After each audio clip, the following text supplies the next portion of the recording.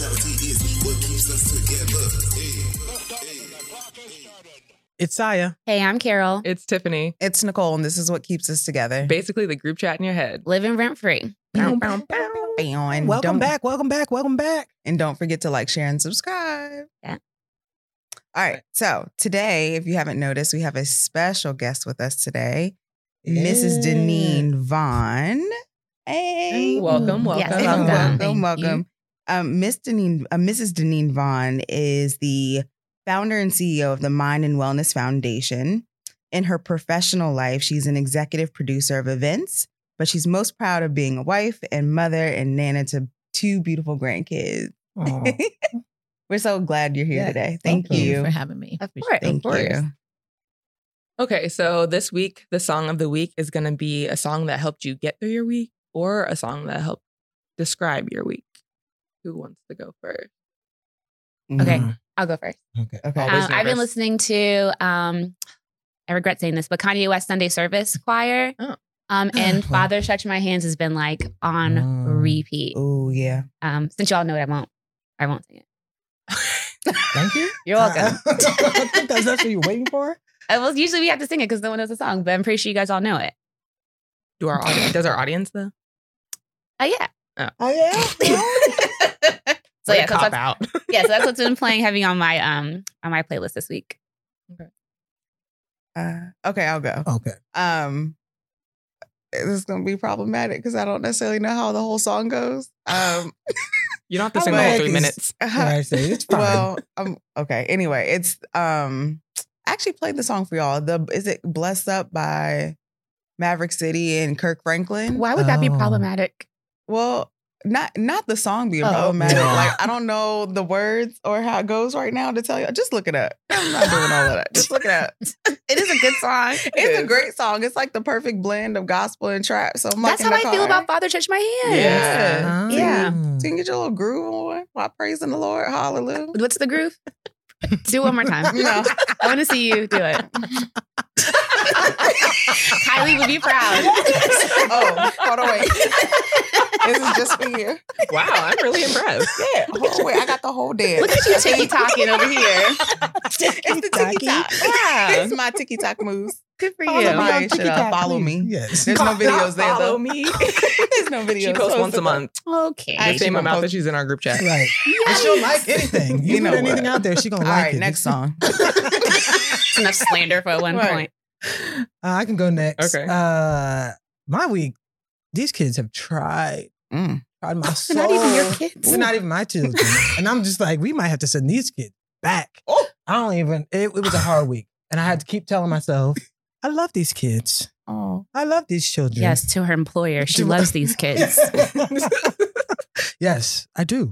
I really, really do. But there were moments where I was really, really tried. So I think this week, the song that comes in my head is Trick Daddy, Trick Love the Kids. I'm sick. I definitely thought you were about to go, that's the way love goes. But I needed something to just, okay, we just gonna roll into the next move, roll into the next day. Because the kids was trying. I feel like we should move on. I'm scared for your employment status after this episode drops. They already know about their children. That's why they hired help. Right. Fair. This ain't nothing. Fair enough. Okay, my song of the week is it's a Sir song. It's Life is Good. And so basically the chorus is life is good, and that has been on a loop in my brain. So It's by who, sir? yeah. Don't know if I'm familiar. Really? Oh, I like. You would like his Yeah. you would really like his. good. I've never Okay. heard of this individual. Oh, well, great. I gotta get okay, y'all so hip. yes, Yeah. yes, Fire. Okay. Yes. Very good. Mr. Neen, how about you? You got a song of the week? So my song of the week has been to kind of get me through and push through was CeCe Peniston. Okay. Yes. Ladies. Yes. Mhm. Yes. Yeah. Yes. You don't need me to sing it for you. Oh, come on, sing Well, about we it. do want- we do need the song title. One bar. Oh, I think it is Keep On Walking. So, okay. Oh yeah. Oh, yes. Keep on walking, I ain't Yes. talking Oh, to okay. you anymore. Is the chorus. Yes. I don't know yes. the rest of the words. Okay. That's all. That's all you needed. Just whatever was in So your it's head. that you keep on- just just sing keep it with on the walking. vocals. Right. Yeah. Yeah, that's a Came good to our one. podcast Okay. and showed us up. Okay. Jeez. I'm not. Yes, I'm not going back either. So we're gonna have to let it rock. Right. What y'all got? What y'all got? All right. So today's cultural reference is centered around the Mind and Wellness Foundation. So Miss Deneen, who is the CEO and founder of this foundation, is there anything else that you would like us to know about you or the foundation? You said it all in my little short bio, but just that I'm passionate about our people. I'm passionate about our culture, and I'm passionate about young people. And I'm just passionate about, we'll get into what Mind and Wellness is and why, but the why behind it. But obviously there's a great deal of passion about being able to kind of influence and be able to encourage and being able to connect people overall, but particularly in our culture right now. Okay. So growing up, what was the conversation around mental health in your house? There wasn't. Okay. Seems to be a trend in There wasn't. African-American families. Has that changed since you had kids, or did that change when you had kids? Not specifically about mental illness. We talked openly in our household. It was this conversation, having 3 Black male sons, first off. I didn't know what the heck when I had them. Like, how did I end up blessed with 3 kings? But I don't know that we started having conversations just around mental health. It was whatever you got, bring it to the table. As long as you guys are respectful to us. Yeah. Whatever you got to say, you can say it here, or you can talk it through here. That's an anomaly. That kind of- Yeah. Right. The open For sure. conversation. I'm sitting looking at my husband. I'm not sure where and why. I wanted a place where I didn't have that place Yeah. to be able to be open, to be honest, to be heard. Right. I wanted great relationships with my son and I. My sons and I didn't. I don't think we knew any other way except to let's talk about it. Right. We, the good, the bad, the ugly, and whatever it was, we tried to figure it out. If it was ugly, and work through it together. That was kind of been our overall approach. So there were definitely conversations as he got older to talk about mental health, to talk about life, to talk about death, to talk about any of those things. Just didn't know it was going to hit so close. I think growing up, you definitely felt like the cool mom. Like out of all the Oh, moms. Yay. Cool, mom. Yeah, I think you just have that demeanor of being like very easy to talk to. Mm-hmm. And so I can see how that would translate obviously to your kids, because it translated over to I think us. it was good. Yeah, Right. too. Do you want to explain your Oh, relationship? okay. Yeah. So yeah, I guess that would be important. So I went to high school with Miss Neen's oldest son, Kevin. And then my little brother was best friends with her middle child, Chris. And then Cam, the youngest, I guess, was just always around. Miss Neen's and her husband are also really good friends with my parents. So we were just always together, like dinners, family functions, holidays. We were together a lot. And then they moved into our neighborhood. So we really saw each other a lot. All around, all the time, man. Yeah, Okay, so- But you hit on a point though that I wanted to. It was intentional that so growing up in Northern Virginia, or raising our kids in Northern Virginia, great place, great schools. When we had a choice to pick, we were moving from Denver, it was Maryland or whatever, and we intentionally moved there for school system purposes, right? But there was far and few people of color. So it was easy to navigate. One, the boys connected us with friends. And so those families became our extended family and became a bigger, Yeah. like Sunday dinners were the thing. Thing. So, yeah. And so Right.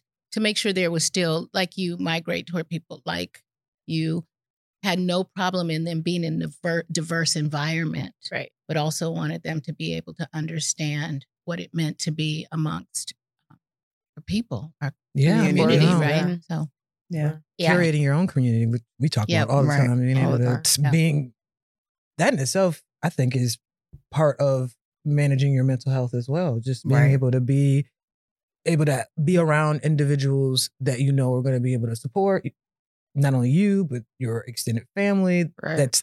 That's there during that time. It's important to manage that so that your mental health is solid, at least with having individuals in your life and other people's and your kids' lives that are going to be able to pour into them and keep them safe. So I felt we had that same kind of curated. Matter of fact, my parents still are really close friends with a lot of the people that they curated. So Mhm. I get that. That makes perfect sense. Yeah. What does self-care mean to you? And just a Self-care has mom. changed a lot for me, Mm. and probably the last 2 years for sure. And I say the last 2 years, COVID was hard. Mm. It is still obviously COVID, but the initial state of it, I went into panic mode. I suffer from anxiety and depression. And probably the week after, I just, like, when we got secluded, Mm-hmm. it was going to be like, I'm not used to not being forward and being able to engage and see people. Yeah. And it just felt so daunting. Like, so I was having a panic attack. Mm. I will say move from that though, my boys rallied around and they're like, and my husband, I say my boys, rallied around to go, okay, we got to move you from this. Yeah. What is this? I sought care early on. There was no care I called my primary. I couldn't even get a call back within the week. Mm. And I called back at the end of the week. I'm like, I'm not in a good space. I need to talk to somebody.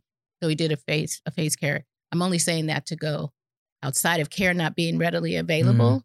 Yeah. Generally, it was even worse during COVID. Yeah. Self-care though that was my starting journey, and I call it my journey. A transition was the youngest, the wise one, I call him. Chris, Reggie were there, Kevin were there, like whatever you need, supportive in that way. And Cam is just straight up like, where are your tools? Mm. And I'm like, dang, did that come back to us now that you're using the word tools? And he's like, what are your tools? And those tools became me getting outside. We were then open to go outside, right? Those tools were me starting to work out. So that became a necessary. Those were things that were helping me move my moods and emotions. Mm. So self-care to me was then I started, and you'll see me and the things I was posting is finding my peace. So it was, where is that? I need to be where that is. Right. And I also had to look at care of what I was having around me or who I was having around me to go, I can't go with that. That's too much negative, or that's too much whatever. I need to. So it was about, the care was really for the first time me looking into go, what brings me peace, what brings me calm, and doing those things.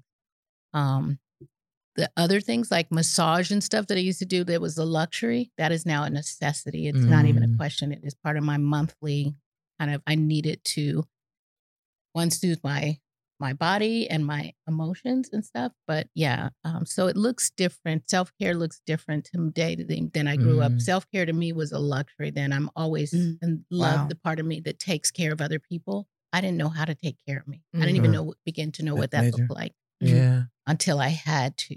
Right. And that had to was kind of surviving, again, COVID from a mental state of mind. Mm-hmm. And then now definitely in trying to move this place of grief. Look different.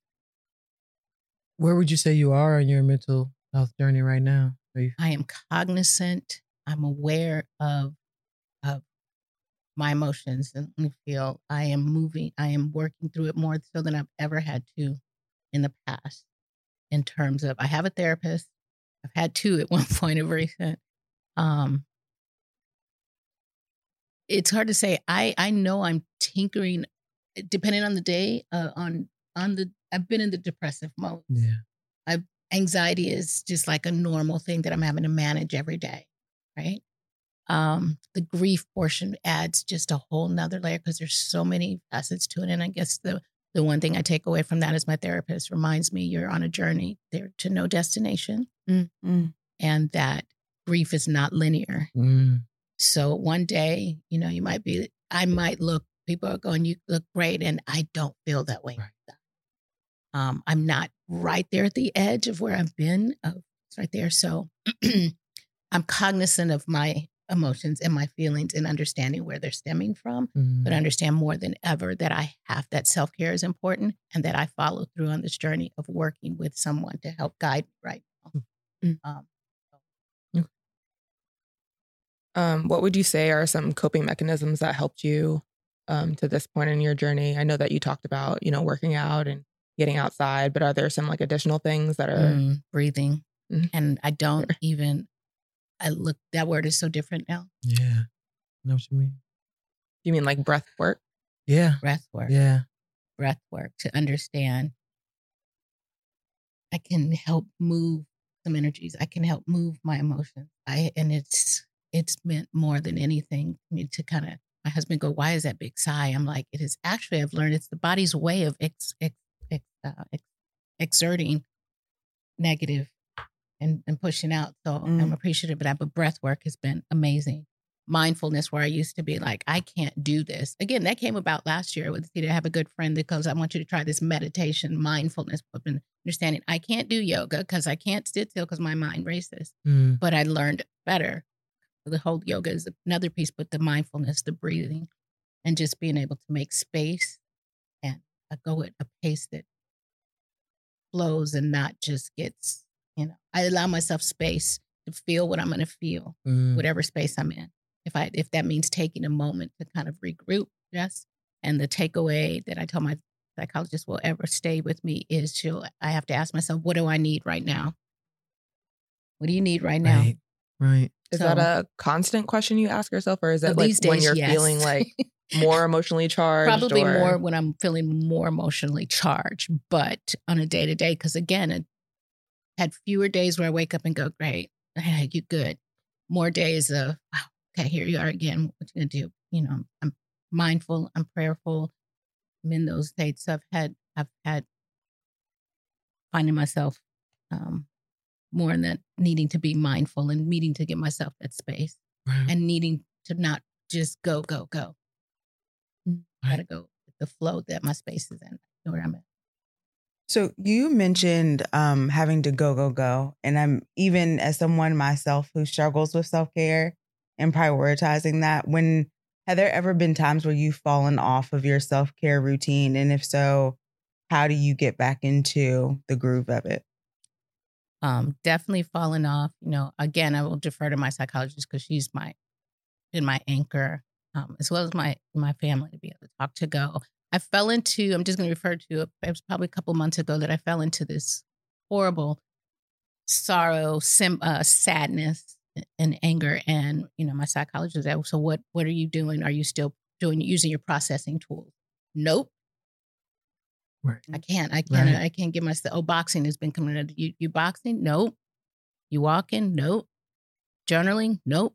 You reading? No, I'm not doing anything. I'm just here. And I hate being here.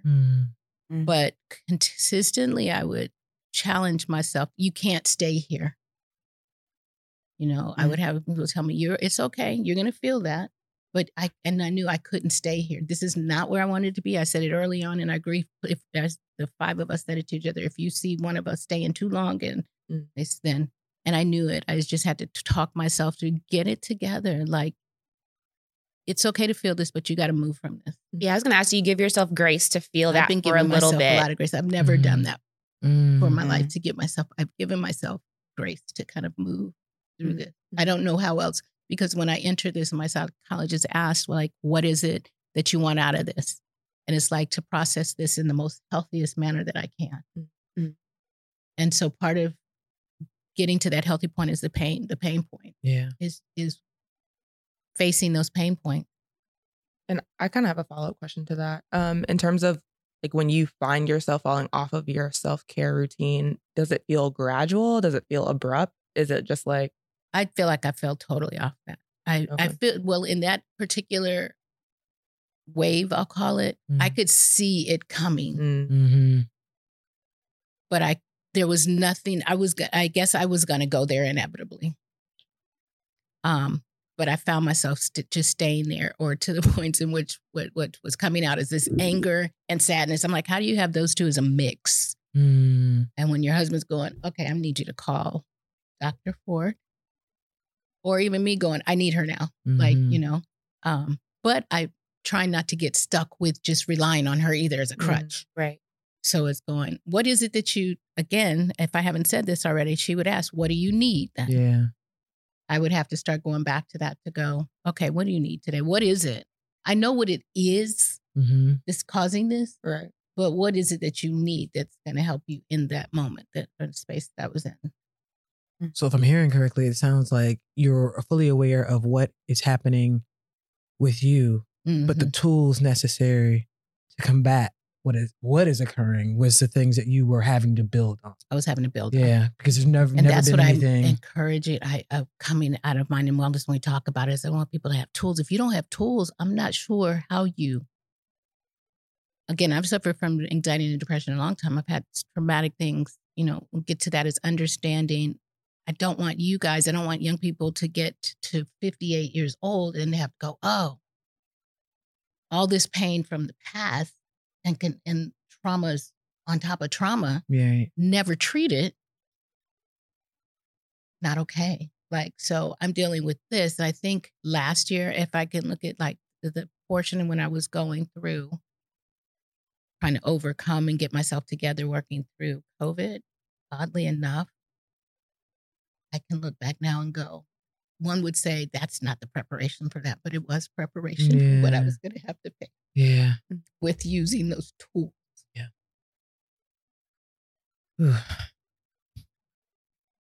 Yeah.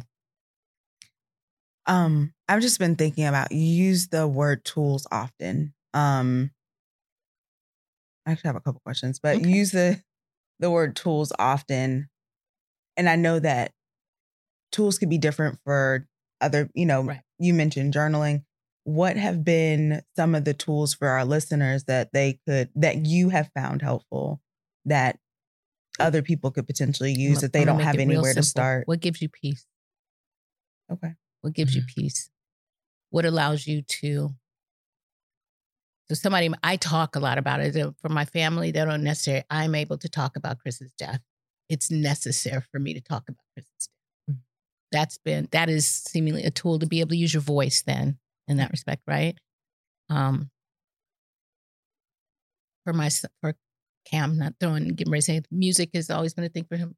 Music has been, and now he's developing art. He's an actual artist, a different kind of artist. But he was doing this before Chris passed, but an author. So he's fine. These are things he's been for. For Kevin, it has been working out. But then for Kevin, it's finding, he's got to find other tools. So those are tools. It's like, what gives you peace? What allows you to process? Okay. So definitely not the same for everyone, for sure.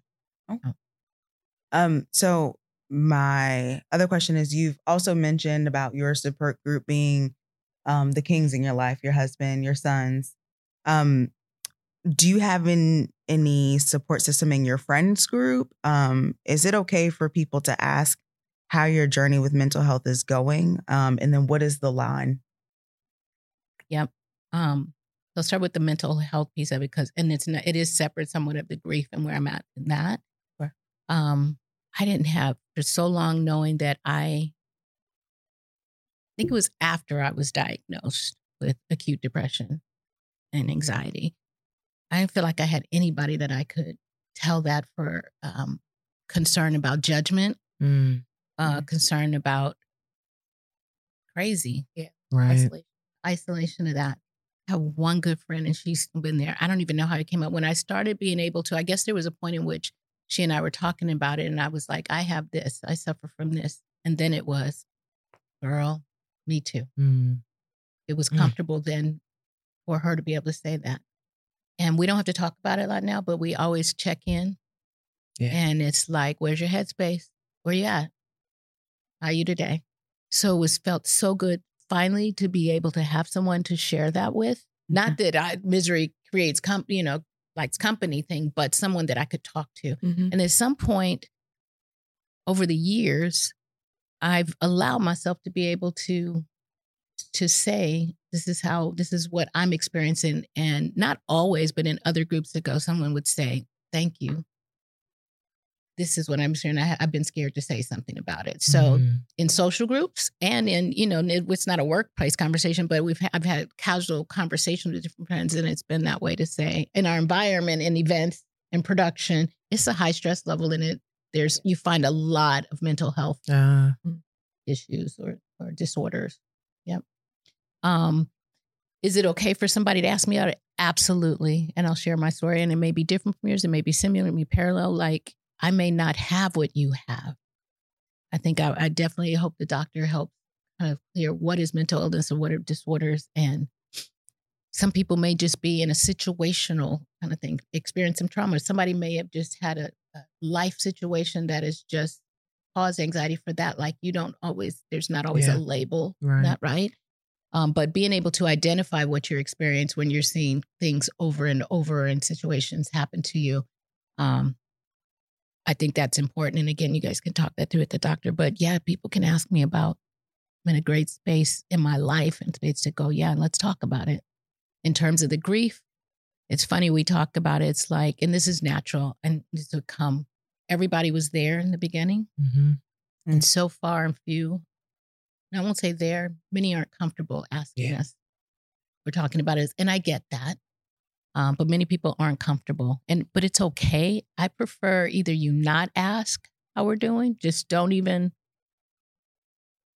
or ask and be okay that you made what I'm finding is people aren't comfortable anymore. And they weren't comfortable even before this. I said this, and asking and they get a response. If I'm good, they're great. Right. If I say today's not a good day or I'm not doing good, I don't know how to respond to that. Right. But I think that's general. I used to say this of when people ask you how you're doing today, you shouldn't ask people how they're doing today if you're not prepared to get the response. Exactly. We've actually, that's been a recurring So theme. that is my thing with asking us about grief. I've been in rooms with spaces that I left uncomfortable and mad that you kind of skirted around it and you asked us everything else, but how are you doing? And it's okay. Like, and I get on people's discomfort. And I'm not, begrudging anyone, but it is hard sometimes to not have someone, I'm not, oh, woe is we, right. But what our experience is, where we're at, just how you doing? You guys good? I'd rather that than nothing. What is the response you would like to hear? Like when sharing that, like what's something that in terms of how we're doing? Yeah. What the response from other people? Yeah. Like once you share that, like today is not a good day. Like I think, you said that people don't know how to respond. Right. Like what is the appropriate response? Or like script people, but it is just, don't try to, it'll be, don't come with, you're going to get over it. Yeah. Or right. It's just acknowledge, I'm so sorry you're going through this. Yeah. Or, I don't know what descriptive, but don't just leave me hanging like, well, because I've gotten that. Yeah. I'd rather you say, dang, that's tough, or yeah, that sucks, or whatever. Just acknowledge you heard me. Mm-hmm. You don't have to fix us. We can't be, it's going to take a while to fix us. Just, that's all. Well, we've touched on a little bit of the reasoning behind you and the motivation behind starting the Mind and Wellness Foundation. Mm-hmm. So would you like to tell us how you got here, what the motivation was? Yeah. So totally, I would say I wouldn't be here had Chris not taken his life. Just call it what it is. He is the inspiration behind Mind and Wellness. Carol, you know this. I think at some point you were helping me with a bunch of different things, but his diagnosis prior to his death was acute depression and PTSD. Someone asked, was he in the service? No, he wasn't in the service, and PTSD is not limited to the service. I now am suffering because I found him with PTSD. He thought he had something not more significant, different than that. Long story short, by the time, I guess it got to be where Chris was not able, and he was seeing signs even in his self that weren't normal, that he sought to get help, which was early 2021. COVID was hard on him as well. So that layered on top of that. I don't know what else he was going through because I wasn't sitting in his space. He talked more openly with us, and probably even more with me, because at the time of his death, he was living in LA and he was living with me. So we as a family, we talked those open conversations. We have family calls every Sunday. We had a family call before the Monday of his death. Like we talked openly, shooting the shit, Mm-hmm. They were debating and arguing, whatever the case may be. That was a norm for us. But the foundation ends in part, in whole, inspired by him, inspired by what he was going through and experiencing. And they used some of the steps, what we want to be able to get to. We were blessed with gifts of people pouring into us. We were like, okay, we didn't really want donations and such. And then we decided, impressed upon one of his good friends, to go, please take this, because people are asking what to do. So we did do a GoFundMe, but the intent was, we'll defray a couple of costs here and there, but more importantly, that we'll give back to somebody else that needs it. Somebody else needs to be able to get the help they need. Chris got the help he needed, but he was struggling coming out of pocket. So that was, we'll talk about one of the barriers that we don't want there to be a barrier to people to get help, young people. And I say young people, that 18 to 35, kind of the sweet spot is where we're seeing more deaths occur in our community and culture. So Black and brown young men are not being able to get the help they need. That's been one deterrent. So that's one of our pillars, to make sure we get funds to people that need to get therapy. So we're providing grants for that. The other piece of the foundation is removing the stigma. You went back and you asked about, did we talk about it in our home? Absolutely not. It was not discussed in Black homes by and large. Black people don't have mental illness. We just have that cousin we know. Right. Can't be around. Right. So I want to be able to have conversations, start breaking the stigma behind what is mental health. So understanding mental health and mental illness, because we respond that way as people because we don't know and we don't understand. Right. And so we don't talk about it. And we can't intelligently talk about it because we don't know, right? So let's just start being able to break the stigma about mental health. Everybody's not crazy. There's varying degrees of mental health, and there's varying types of mental health disorders and illnesses. So we're going to work with advocates and people in the mental health space, be it academia or practicing literacy, to help bring those messages and awareness and content. But beyond having the information, it's what do we do with it? So ours is just like, let's start taking action behind that. What can we do to start allowing our people within our community, again, young, Black, brown, people of color, to be able to speak about it? And then what do we do to help move on it? How do we start getting ourselves teed up to be intelligently being able to respond or to have these conversations? You all also made a very deliberate decision to be honest about Chris's death. Why did you decide to do that? Because I know a lot of people probably would have been like, "Oh, he passed away," but no details. But you were very transparent. My husband and I talked about it in a way because I was reading about it. I was just reading about the studies behind. There's more Black people and people of color that commit suicide than not, and the coroners even. They don't have enough information about us. It's not disclosed. There's a disparity in death. Like, we are also excluded in death with information.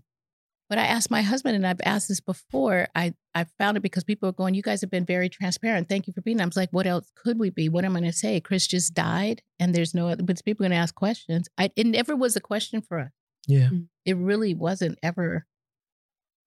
It was probably harder for us to say. But it was never, he took his life. I don't know how else I would have. So it seemed very odd to me. I literally was talking to Mr. Vaughn about it on the way here to go, what else would we say? How was that so not acceptable? And but then I read other stuff and people saying because of the judgment that's posed upon the shame. Yeah. I am not ashamed of my Black, brown, beautiful, smart, dynamic young men. He had an illness, and it's an illness. This is the other piece of mind and wellness, to understand the connectivity. My head's not separated from my body. Right. It's interconnected. All trauma is felt everywhere. It's felt everywhere. I feel it. I felt it before, but more so than ever as I'm going through, I was describing to people going like, I am in physical. I've been in the point I'm in today in physical pain because of the trauma. We'll talk about the nutritional point. We wanted to take all aspects to go, not just about the mental health, but what can we do even before the self-care? What are we doing with ourselves when we talk about what we eat?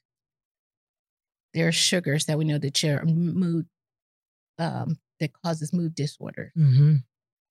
Just like that whole, I wish, and that in schools, they would have taught us better when we're talking about health and why nutrition was so important to understand. Nutrition is important, not just for our physical, but it is definitely impactful to your mental.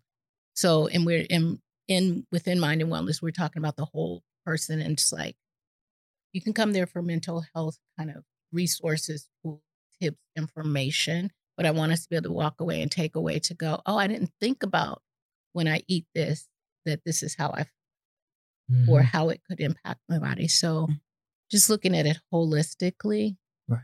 For sure. Is there a void that you felt was missing in the mental health space that you're trying to fill with this? That's a big hole. Okay. And there's multi-layers to the mental health thing. You know, I was talking to somebody about advocacy and like, you don't speak up about it too. It's on I was filling out a DMV application yesterday to get my renewal, whatever you call it, card. And it asks you that mental health. Do you suffer from mental health disorder? I know I've seen it before. But people, it's not even a void. This needs to be addressed. Why are you asking me this? Yeah. And if I check yes, what does that mean? What does that mean? Not that there's a void. There's not a space for me to go. I'm not okay. But again, there's varying degrees of mental disorders. Yeah. So there's not one that's applicable to this. What are you trying to see? Does it affect my job? Does it affect me driving? Why are you asking me this? Right. And how are you using this information? Right. Exactly. A void in being, big void in terms of accessibility to care. Okay. So we talk about accessibility to care because insurance coverages, again, I've had sort of for a while to go, it only covers 8 sessions. Yeah. How do you know if it's going to take me 8 sessions to get through this? Or that your insurance doesn't even offer it anymore. More than not, of recent insurances don't cover mental health care or behavioral, whatever you want to call it, behavioral science care. That's a void to me. And it's great I have insurance, I can get to it. It still costs me a grip to have a care provider myself. I think it's a void for young people. I think it's more for where you're at, understanding where to go to get that help. Right. So the communication, accessibility of it. And then I think it just, again, that barrier of cost makes it prohibitive for people to get the help to go, I can't afford that. I can't. I'm going to eat this week or I'm going to get care. And obviously eating is paramount. However, long-term impact of not getting that care is, could be a deal breaker. For sure. So how can those that are interested in supporting the foundation or utilizing the services of the foundation find the help that they're looking for or support? So go to the website for sure. We'll start there. I think we go to the website. It's mindandwellnessfoundation.org.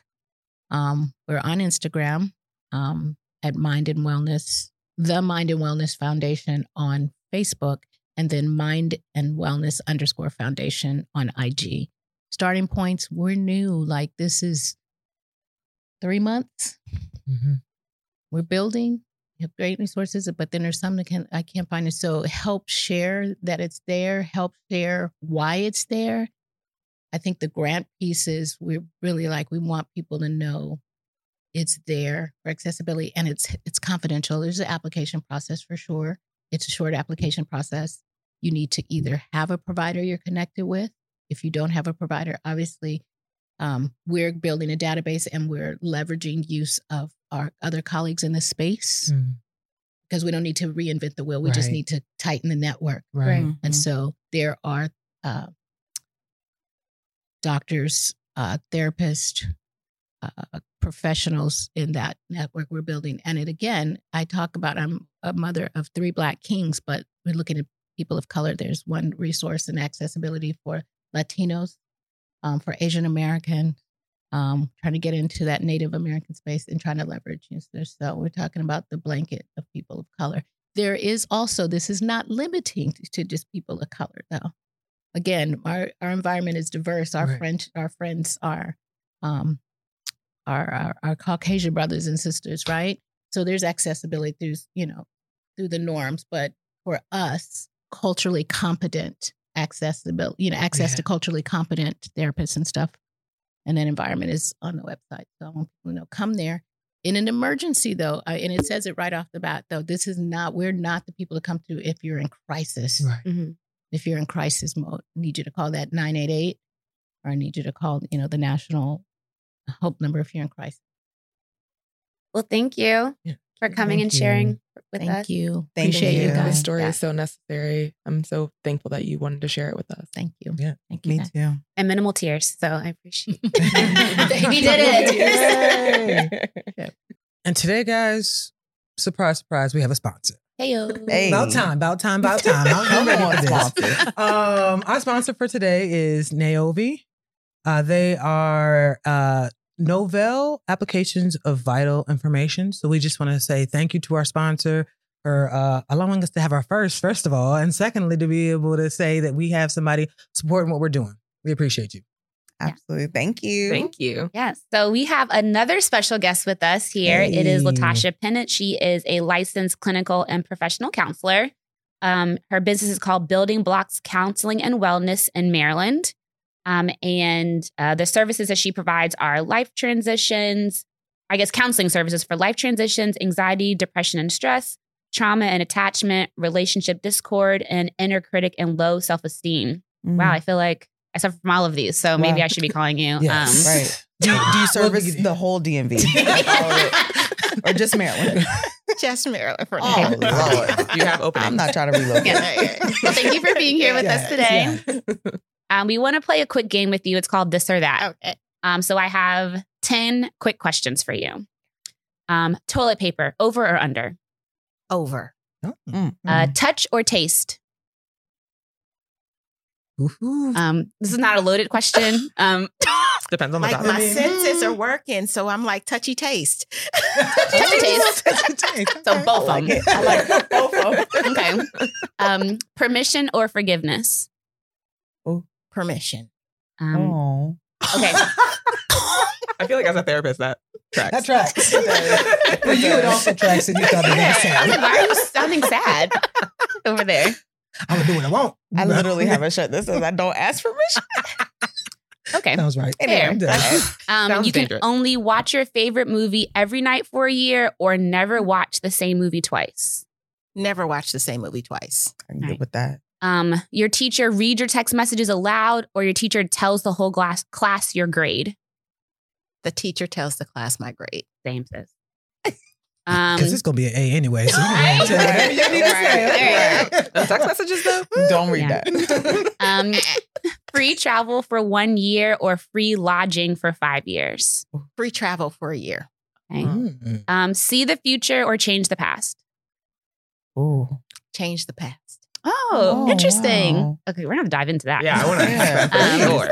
Okay, can we really quickly? Because as a counselor, I would assume that you would say not change the past because of maybe accepting where you are currently. Like, why did you say Yeah. change the past? Oh, so that is such a loaded question for me. Fannie Lou Hamer is one of my spirit guides.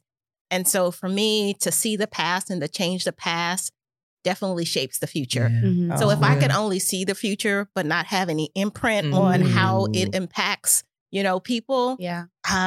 it That's doesn't nice. feel as empowering. Okay. And Right. also from a mental health perspective, part of what I help clients bring into realization is like what they experienced from the past, because that truly impacts like how we navigate and how we move forward in life. Right. So past is very powerful. Oh, so okay. yeah.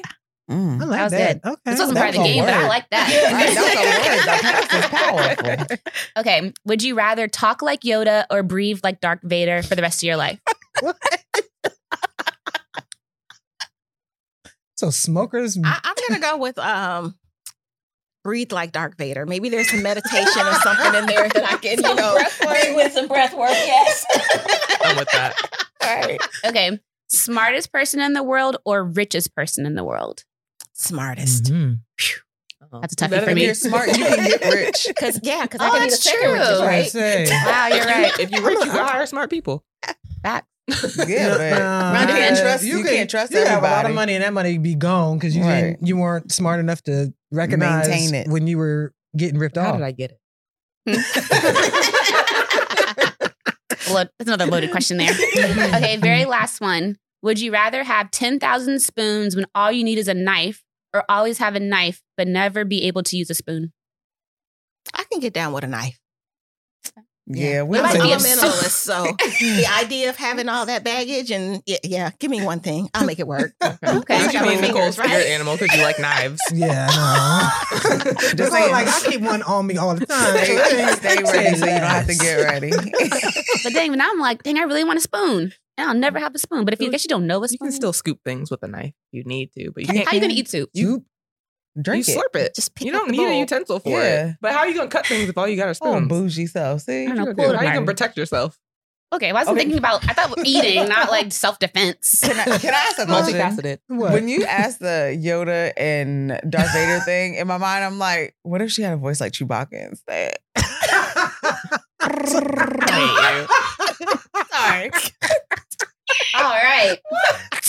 Maybe we should bring it back to our actual topic at hand. Thank you for playing our game with us.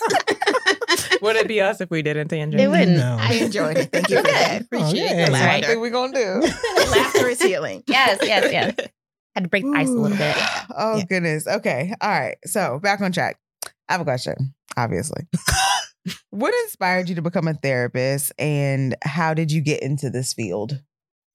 Ooh, so, I like to say I'm a jack of all trades. I used to say master of none, and now I say master of being busy. So, Okay.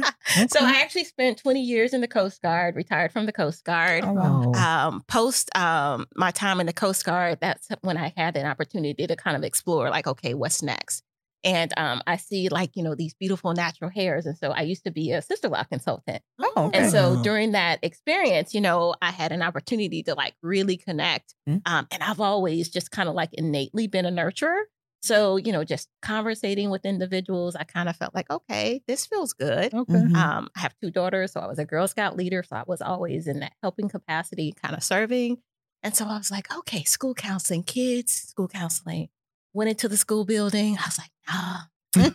Not quite that. Not for me. I think I'm Not close. for I me. think I tell I'm you about them close. children. I think I'm close. It wasn't Not the for us. kids. It wasn't the kids. It was the grown people, right? Piggybacking on your song of the Okay. week. I already stressed for you. I love them. The kids are great. It's the grown people. And so after, 20 years in the military, you learn how to be what you need to be in the moment. And so getting out of the Coast Guard is like, okay, I'm a free spirit here. I say a lot of things that, the hierarchy doesn't quite appreciate. Mm. So I knew like that structure wasn't quite for me. Okay. And so I was like, you know what? But I still love helping people. And so just opening up my own practice and being able to practice in a way. And I saw this in the school, like, decolonizing, like how we show up as mental health professionals. That's really what allowed me to go Okay. in as the Mm. practitioner that I'm becoming. Okay. And so Can you unpack what that means? decolonizing. Yeah. Oh, wow. So, Yeah. so if you say it, you'll probably Mhm. feel into like what that means, right? Mhm. Because part of like how we show up as individuals, it is because how we've been reared. We live in a society where, something happened on this land before we even arrived. And so, when we talk about the past, right, the past literally comes forward and lives through Mhm. us. And so decolonizing is an opportunity to kind of reclaim, what was lost, what was kind of muddied up, and, what was disconnected from, people. And so it just gives me the opportunity to, move away from the textbook style where it says like, you know what, let's just talk about like what happened, right? And let's only talk about it for 40 minutes. Mm. But we are like storytellers as people. So the medical model doesn't always Yeah. work, That's real. so just having that flexibility to really practice in a way that aligns with, the essence of really like who people are and the people I serve. I typically serve, BIPOC individuals, Black, Mhm. Indigenous, people of color, marginalized people. So just being able to allow them to show up in a space that doesn't judge, that accepts, that doesn't put them in a box, that's the first start to decolonizing it, because you can authentically be like who you are, Mm. and it's absolutely well.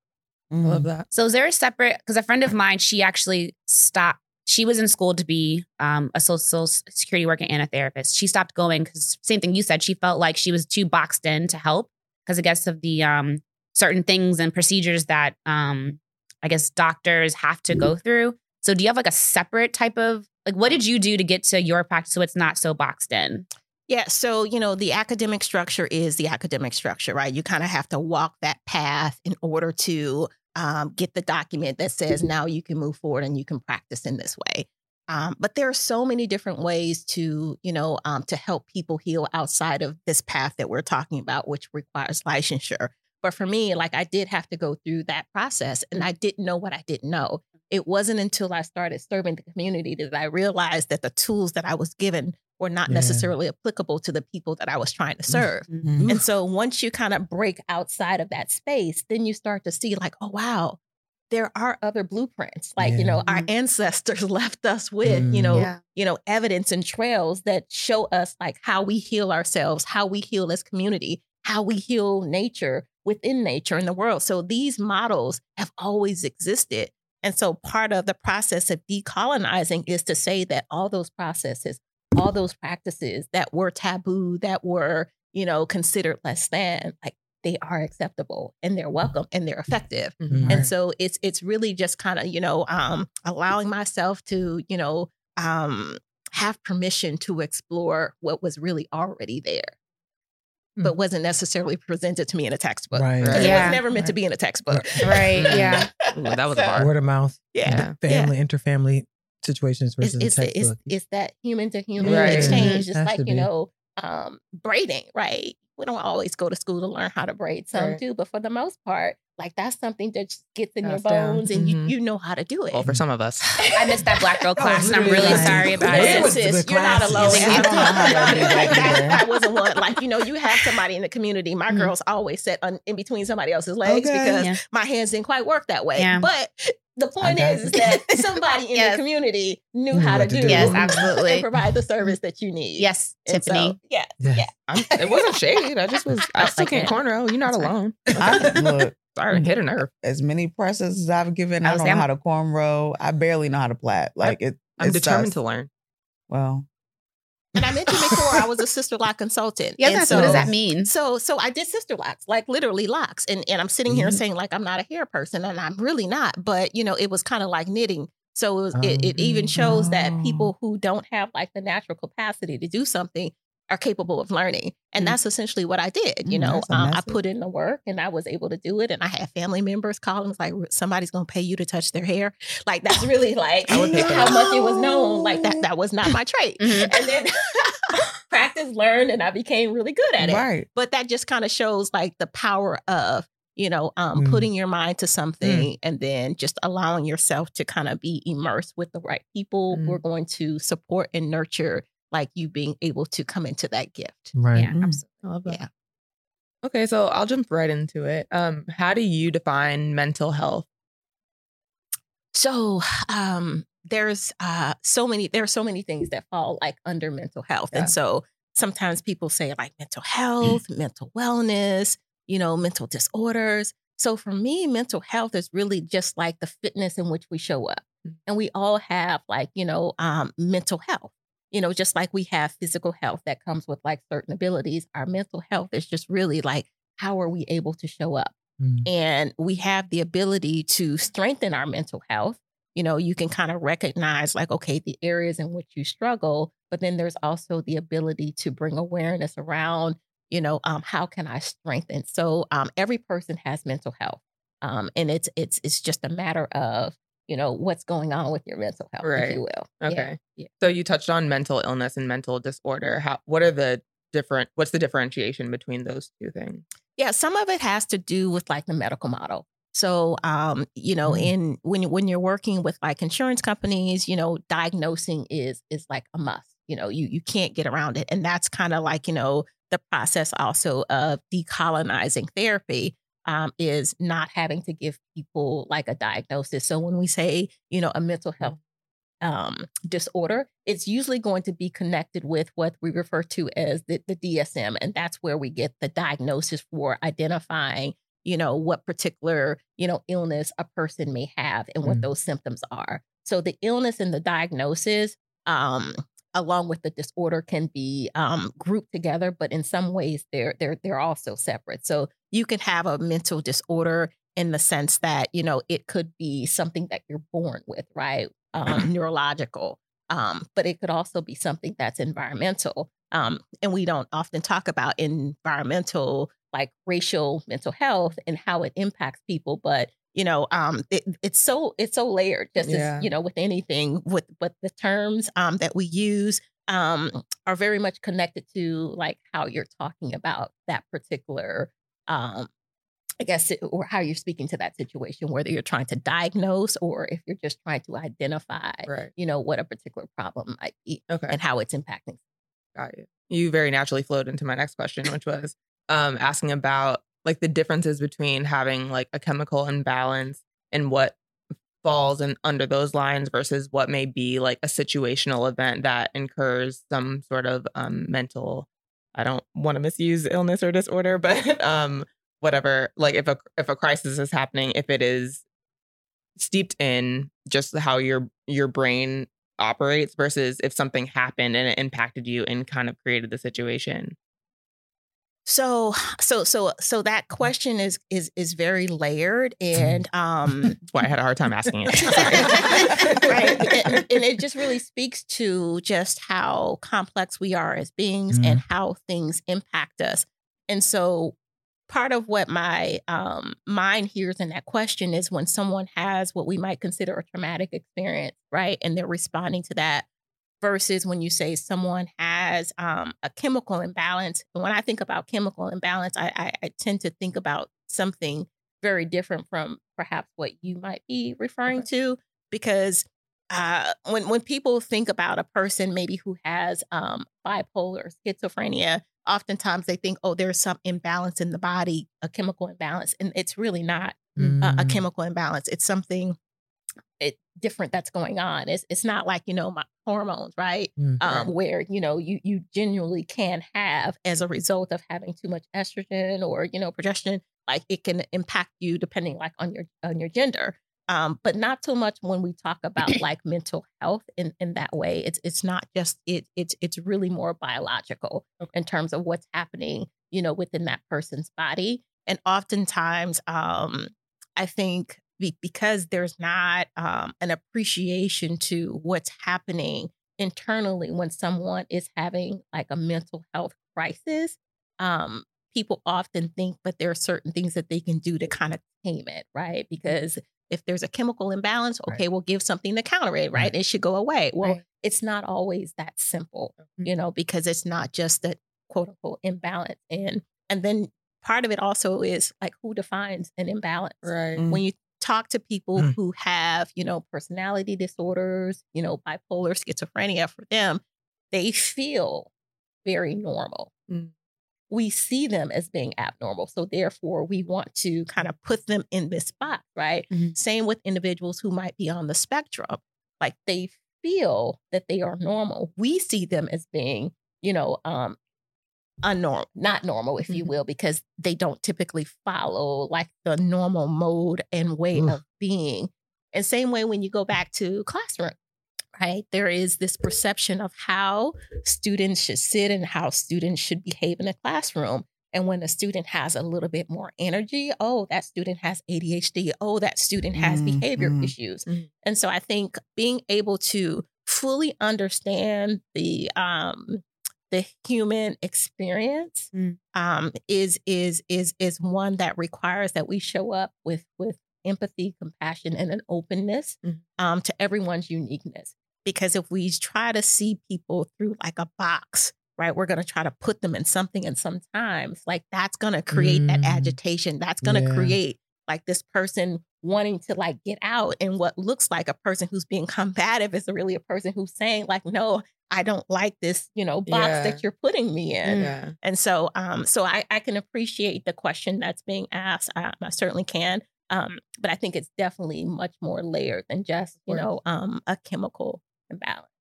Yeah, so because that term implies that something's wrong with them, I guess, is when you say there's an imbalance, you're saying something's wrong, but we're only saying they're wrong based on what's been taught is not normal. Is that what you're saying? So I guess too, when I hear chemical imbalance, I think this is also part of my own trigger. I think within the medical community, if you're starting to hear more about like, medical marijuana and, other, medicinal aids, right? To me, it kind of feeds into that idea. If we just give people more medication, then somehow, again, they're going to return to what looks like normalcy. Within like the population of individuals being on Medicaid, which is typically underserved communities, you have a lot of children who are in foster care who are overly medicated because someone said there is a chemical imbalance. And it's not just a chemical imbalance. We're talking about trauma. We're talking about lived experience. We're talking about environmental factors that truly impact how a person shows up. And so I guess for me, and I'm going to own that.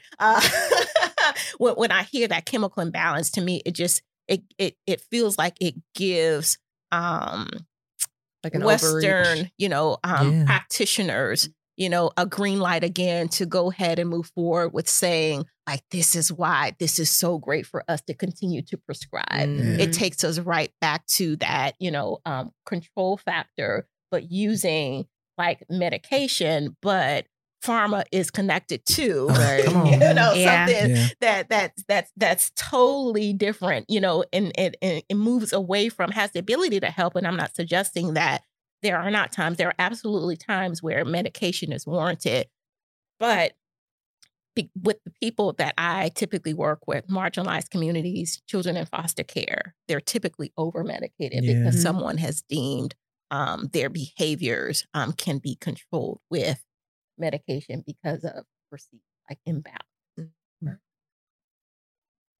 So what can cause a mental health crisis? Just getting up. You ever had one of those Well, mornings? okay. Yes. Well, I mean, that's the reality, right? Crises then. Okay. I have this saying that say life is hard because life is hard. Yeah. And sometimes we just don't know like when we're going to experience like that toughness of life. You can just, and sometimes people come like, I was in the shower and I started crying and I didn't even know why, because life was happening. And so the body was saying there's something here. There's something that's happening. There's a story to be told. There's an experience to be witnessed. There's some awareness that needs to come forward. Right. So really like the simple things in life, can cause us to experience distress. And we may not even realize that the things that in the environments we're in are impacting our bodies. Right. And when we talk about like vicarious trauma, that's also very real. I'm looking around the room and I'm looking at the makeup, and I'm imagining that many of us are very careful about what we watch on the news, what we scroll through and what we see on social media, being very attentive to not come across those articles that talk about fill in the blank. Yeah. Right. And so that's showing that even though we are making efforts to avoid, that's because it's connected to a narrative that's in our body. And so when you wake up, and you have this moment in life and it's kind of, you're feeling heavy and just kind of like out of tune, and you're thinking like, wow, I'm fed, my family loves me, this and that. It might not even be something that you experience, but something that is impacting someone else, because we are collective beings, right? Yeah. And so that connection to others, we're able to, sense into like, their experiences, and that impacts us. There's so many things. And we talk about like bullying, and people, older people typically say, well, when we were in school, like we didn't have bullying. You did. You just didn't know it, right? How old were they? They did, right? It's probably worse. They got through it in a very different way. And so some of that implies that this generation now is not as tough, it's not as strong. They're too sensitive. But really what our kids are saying is that not only because things get passed down, they're saying not only am I holding the pain that you think that you didn't experience, I'm also holding mine. And so when we minimize that, right, with our kids, and when we don't take action, kids are left to feel powerless and hopeless.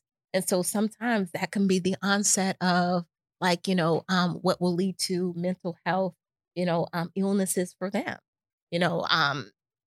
and I love working with parents, because I think as adults, we sometimes don't fully appreciate like the power we have. Like most jobs, will have the opportunity for you to file a grievance if someone has done you wrong. Mhm. And you can expect that if someone touched you inappropriately, said something inappropriately, like if that person, on Monday was sitting next to you, chances are by Tuesday, they're no longer sitting by Right. you.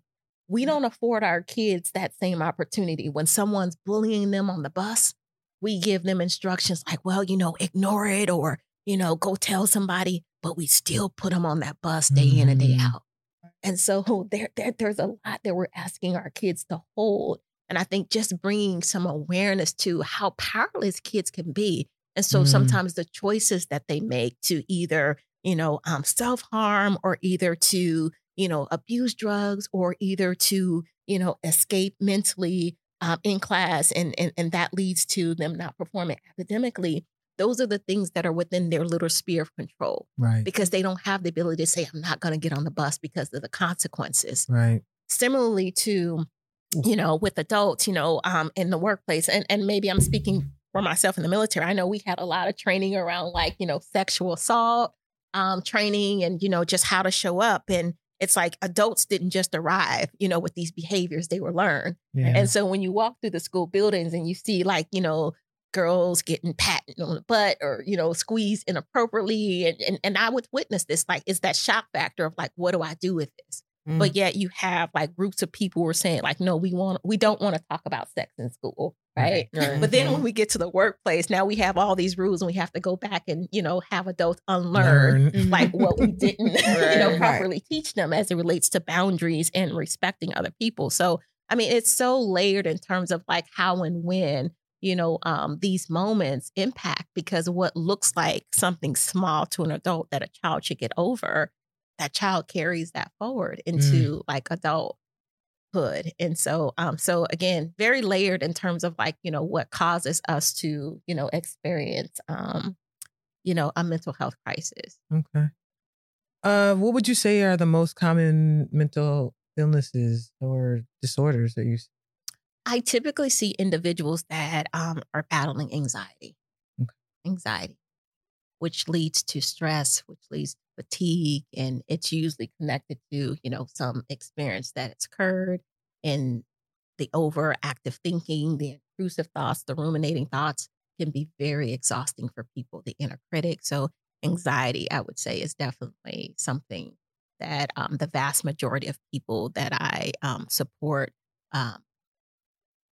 Suffer from? Yeah. So when is it? So I suffer from anxiety, but I always thought that this was normal. I thought being stressed out, overthinking, intrusive thoughts were I thought everyone did that until I remember I was having a very low moment, I had a breakdown. I called them. I was like, hey guys, do you experience this? And they were like, no.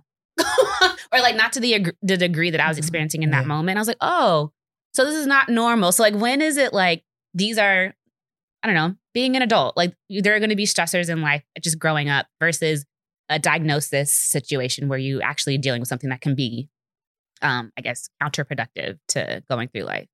Yeah, anxiety is very natural, something that we all experience. And so I think what we refer to as what is a window of tolerance. It's what your body is able to manage without, other things being impacted, right? Mm-hmm. So when you kind of move out of what we refer to as a window of tolerance, that is when additional resources are needed to, help manage what's occurring in that moment. Mm-hmm. And so, and it's unique, I think the beauty of counseling is that each person gets to understand their unique nervous system because what might be a stressor for you may not be a stressor for someone else. Mm. What may invoke anxious feelings for one person may not render someone else to be anxious. And so that's where that self-awareness comes in when you start to realize I'm unable to do something because of the anxiety or it's limiting me,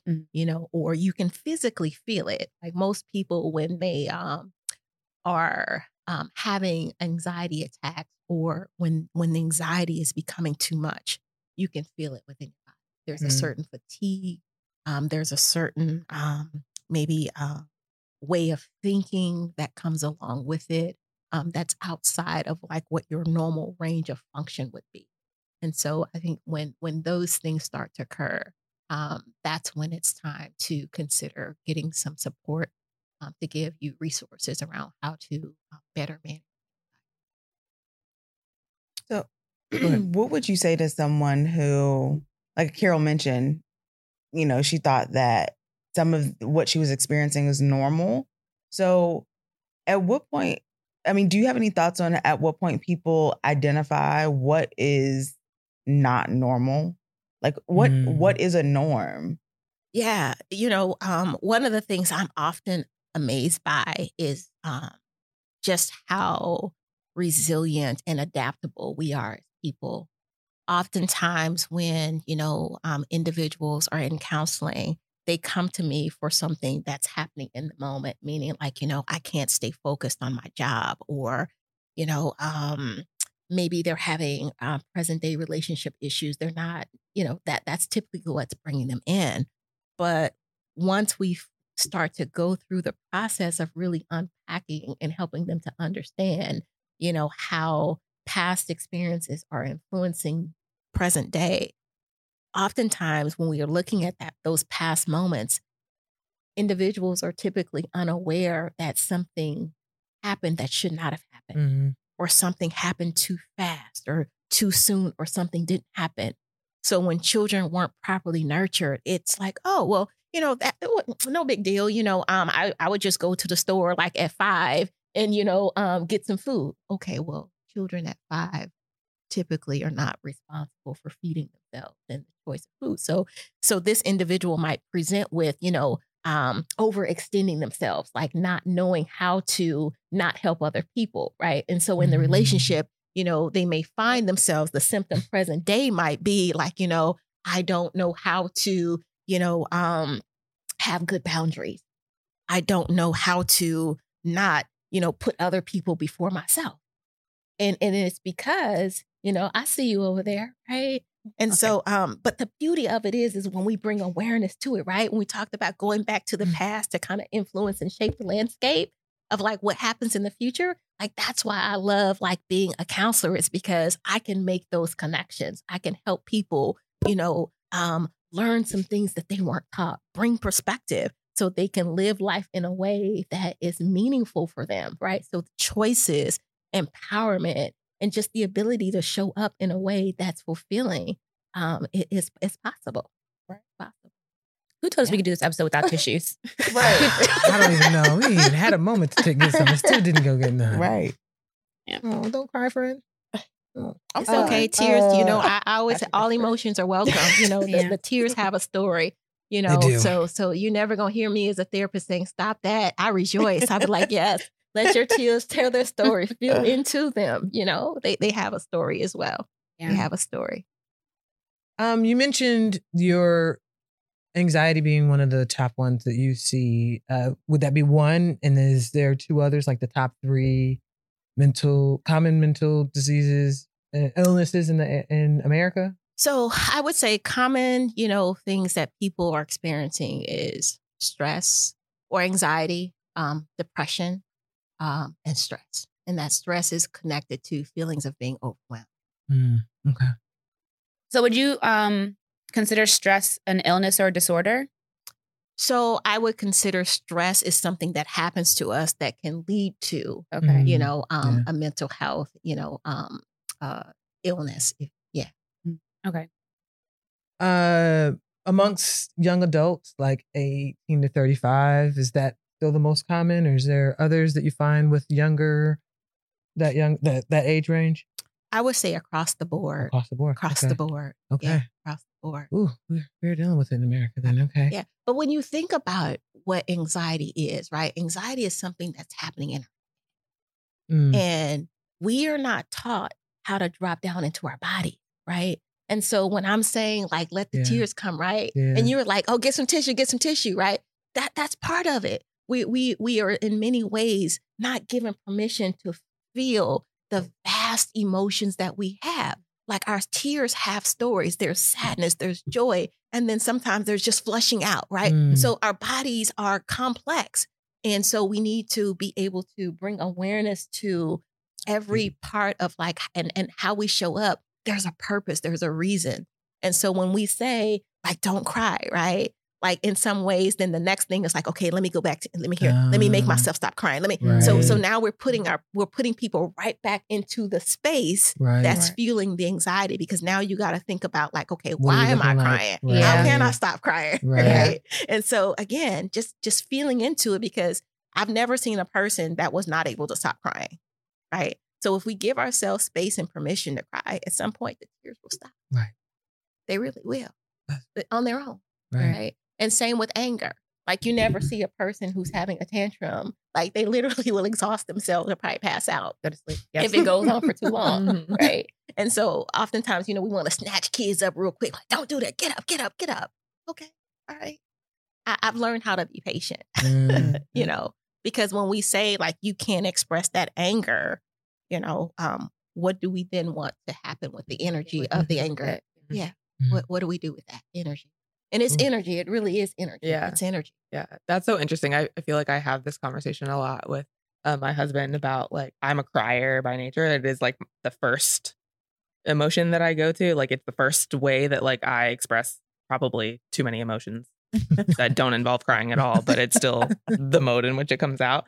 And so like, just like trying to relay, like sometimes the conversations go to like, how do we get to like a point where like this, you don't have to get to this point. And I'm like, but this is the first point. Like this is, I'm still good here. You know what I mean? Like if we're getting to somewhere else, then I'm not good. But here is like the natural place for me to go. Right. So it's okay. Like it doesn't have to feel like negative. I know it can look like, or like that is like our natural reflexes to like try to like, okay, I want to mitigate that from happening. But like for me, it just is like, no, this is sometimes it just like, I have to stress, like if I'm really stressed, I have to stress cry, and then okay, now I can get shit done. Right. Yeah. But like before that point, sometimes I'm like, the energy has to leave. Yeah. And so, a question that you can pose to us, and this might stop him for a little bit, is that, he's over he's there. here. Where is he?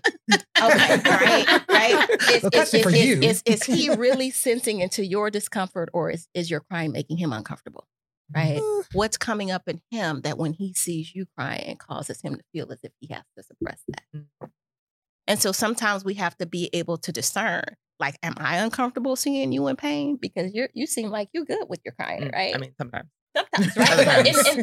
It's part of you recognize that is how your body is responding, right? So sometimes when we, want to, kind of get people to be okay, whatever that looks like. It's like, okay, am I responding to like their discomfort, or is this me not wanting to be uncomfortable? Right. I think sometimes too, though, it's like wanting to know how to help.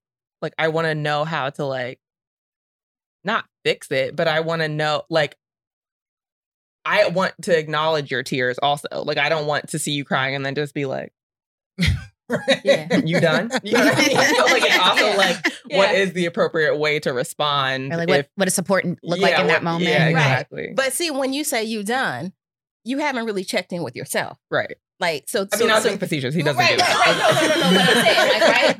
But my point is like, when you check in with yourself, it's not going to look like you done, right? It's going to be a very different like response, because you're going to be like, what's coming up within me that's causing me to feel like uncomfortable, right?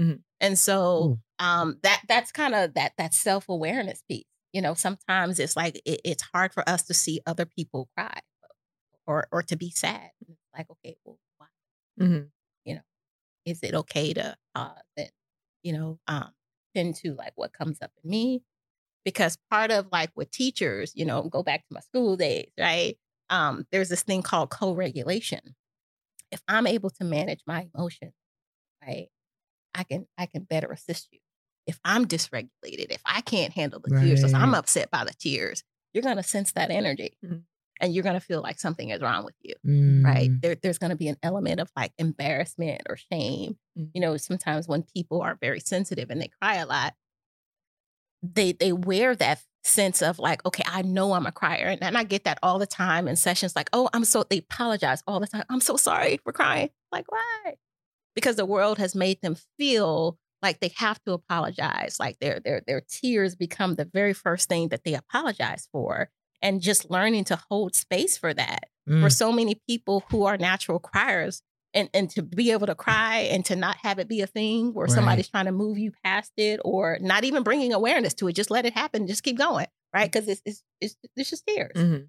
And so I think, again, that co-regulation, once you start to recognize like what's happening in your body, Mm. you can then start to move towards helping somebody else to, if necessary, co-regulate, give them the energy and support that they need in order to manage like what they're experiencing. Because if you're dysregulated, if you're not in tune with what's coming up for you, you might feel as if you're helping. But if you hostile towards, the person who's experiencing that because of your own discomfort, the energy of that is going to be felt.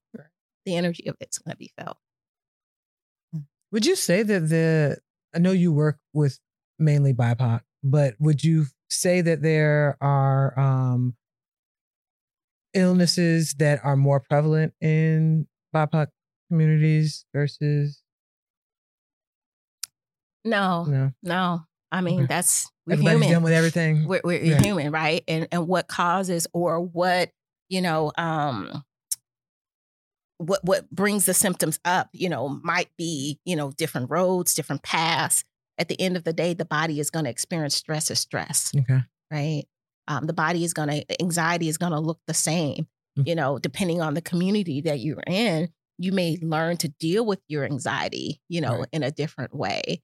There are certain things that we don't necessarily talk about in, our community, which is eating disorders. And, there could be this presumption that, oh, that's someone else's issue. That's not a us issue. Well, yeah, no, we, eating disorders, it's not something we talk about, but it's a way in which people try to, cope. And so no, I wouldn't necessarily say that symptoms themselves that arise within the body differ. I think they're very similar, Right. but what attributes to those symptoms, that's where some distinctions start to happen. Oh. Yeah. Yeah, you mentioned like eating for coping or as a coping mechanism. So we're noticing also a trend of like the very charismatic, life of the party type of individual seem to be the people that are struggling the most. I know in African-American communities, we kind of like laugh to keep from crying. Like it's kind of like what we are, I guess, characteristically, sometimes we do. Have you noticed that that's a coping mechanism that people go towards, or are those the people that we should really be checking in on?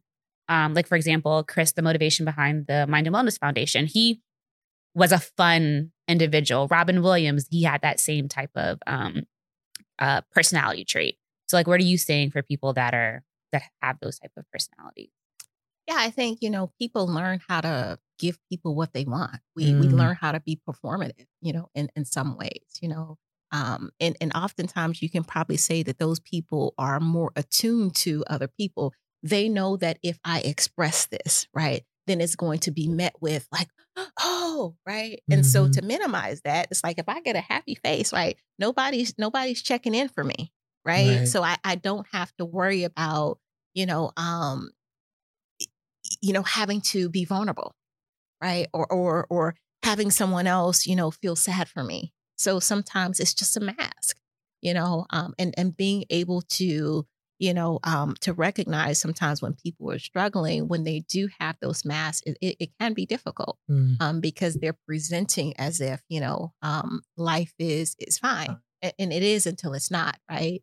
And that kind of goes back to, I think we're kind of moving towards like, the narrative of moving away from like the strong Black woman, like, recognizing that that's not the crown that we should be trying to, put on every person's head, right?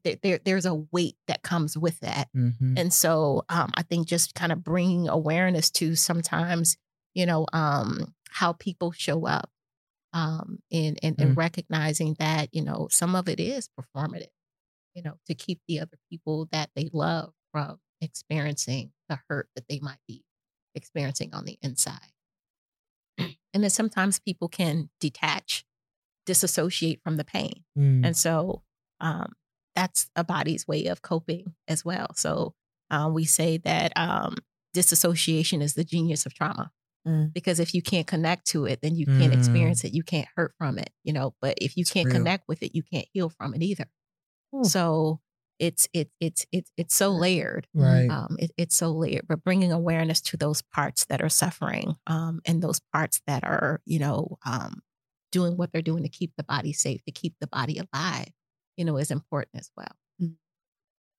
So you mentioned earlier, if I can go back just a little bit, about when working with other people, having conversation with other people in that moment, like tears or anger or whatever the feeling is, how other people receive that, and do they have a problem with it because they're uncomfortable or because they just don't know what to do?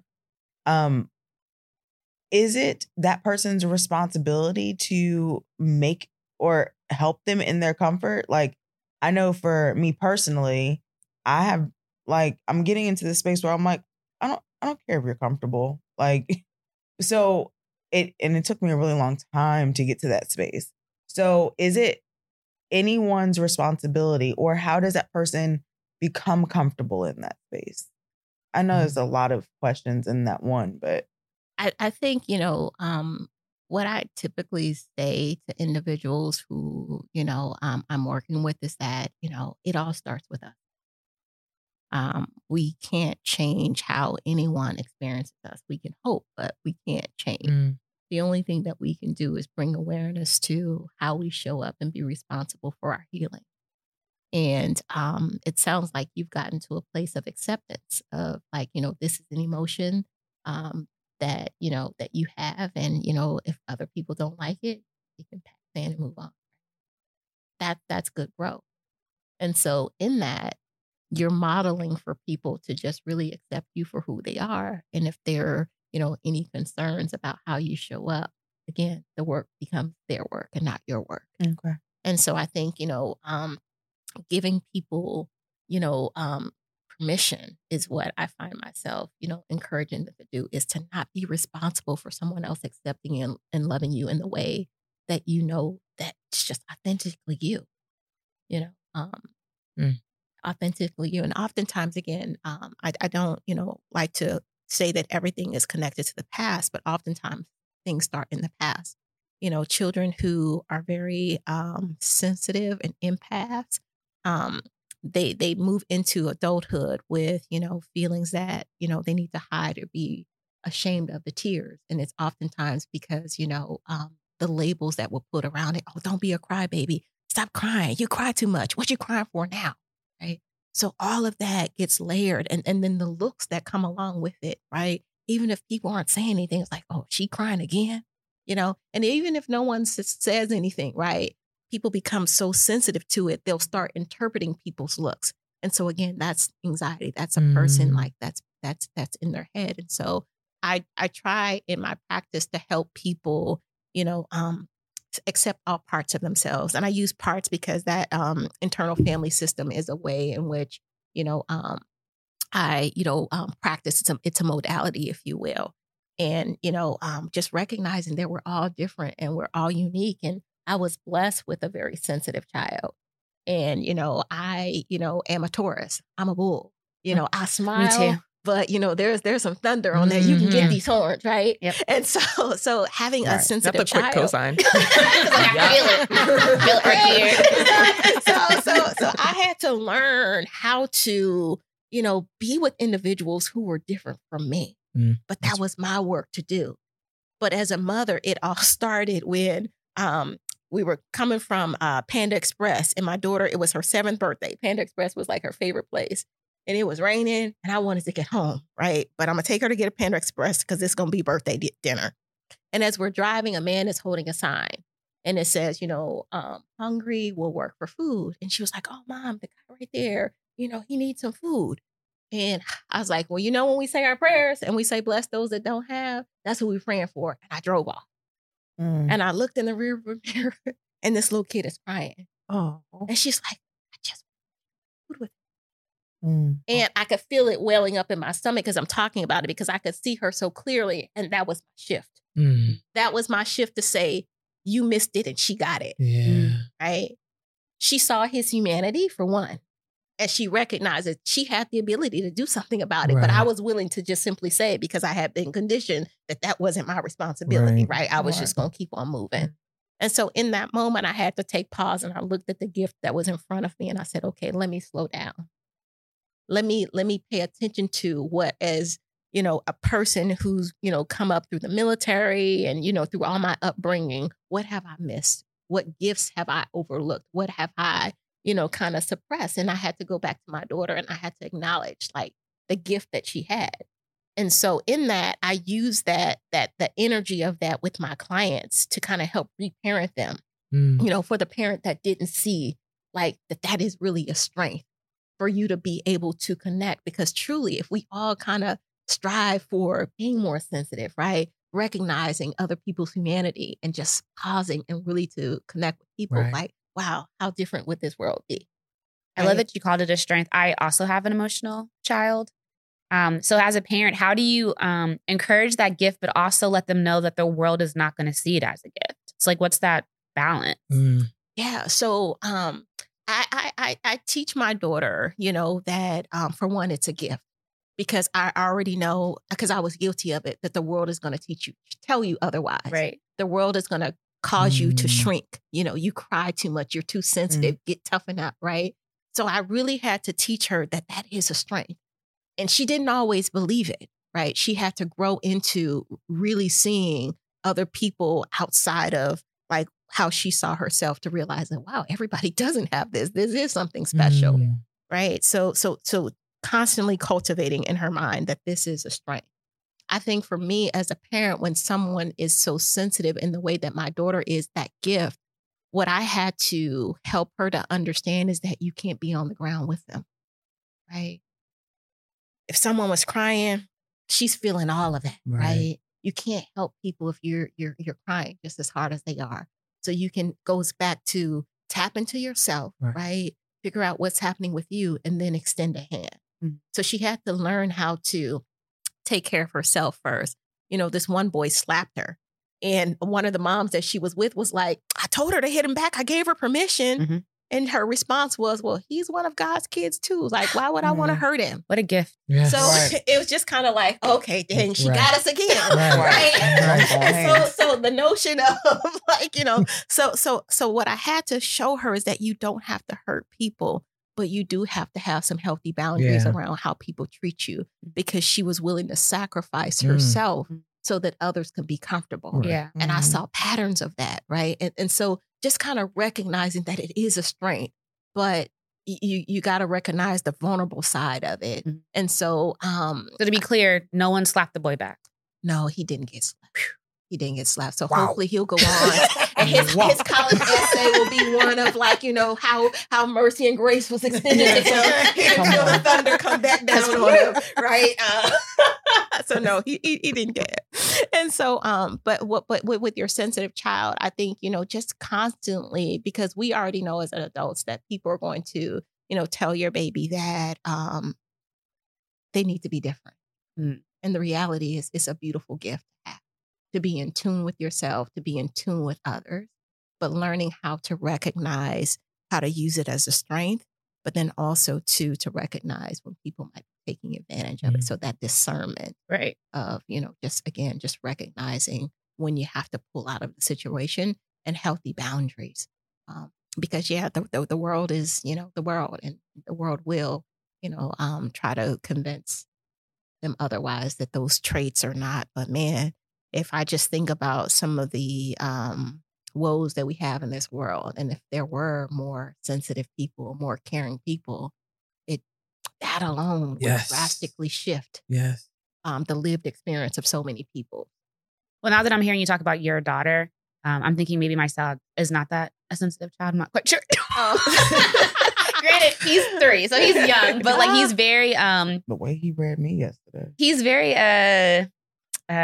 in tune with other people's feelings. So he can tell, like, even at his young age, if someone is not feeling well or not feeling good, he's very like, Mommy, are you sad? He's like constantly like wanting to touch, and like he's a physical touch type of kid. The exact opposite of what you like. Yeah, he is the opposite of me.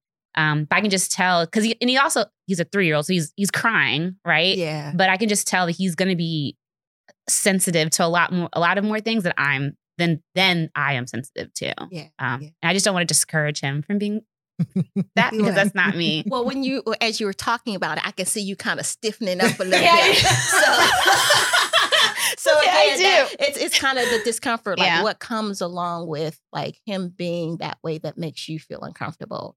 And as you're talking, I had this one family that came in, and the son, was very much a physical touch type person, and dad was like, I'm not quite sure what's wrong with him. I think it could be this, but he wants hugs all the time. And I'm my therapist mind is listening, and I'm like, okay, your kid wants hugs all the time, and that's a problem. Okay. So this is why I like working with parents, because dad, right, is a man, and from his perspective, his son should not be this affectionate, and he's sensing that something is wrong.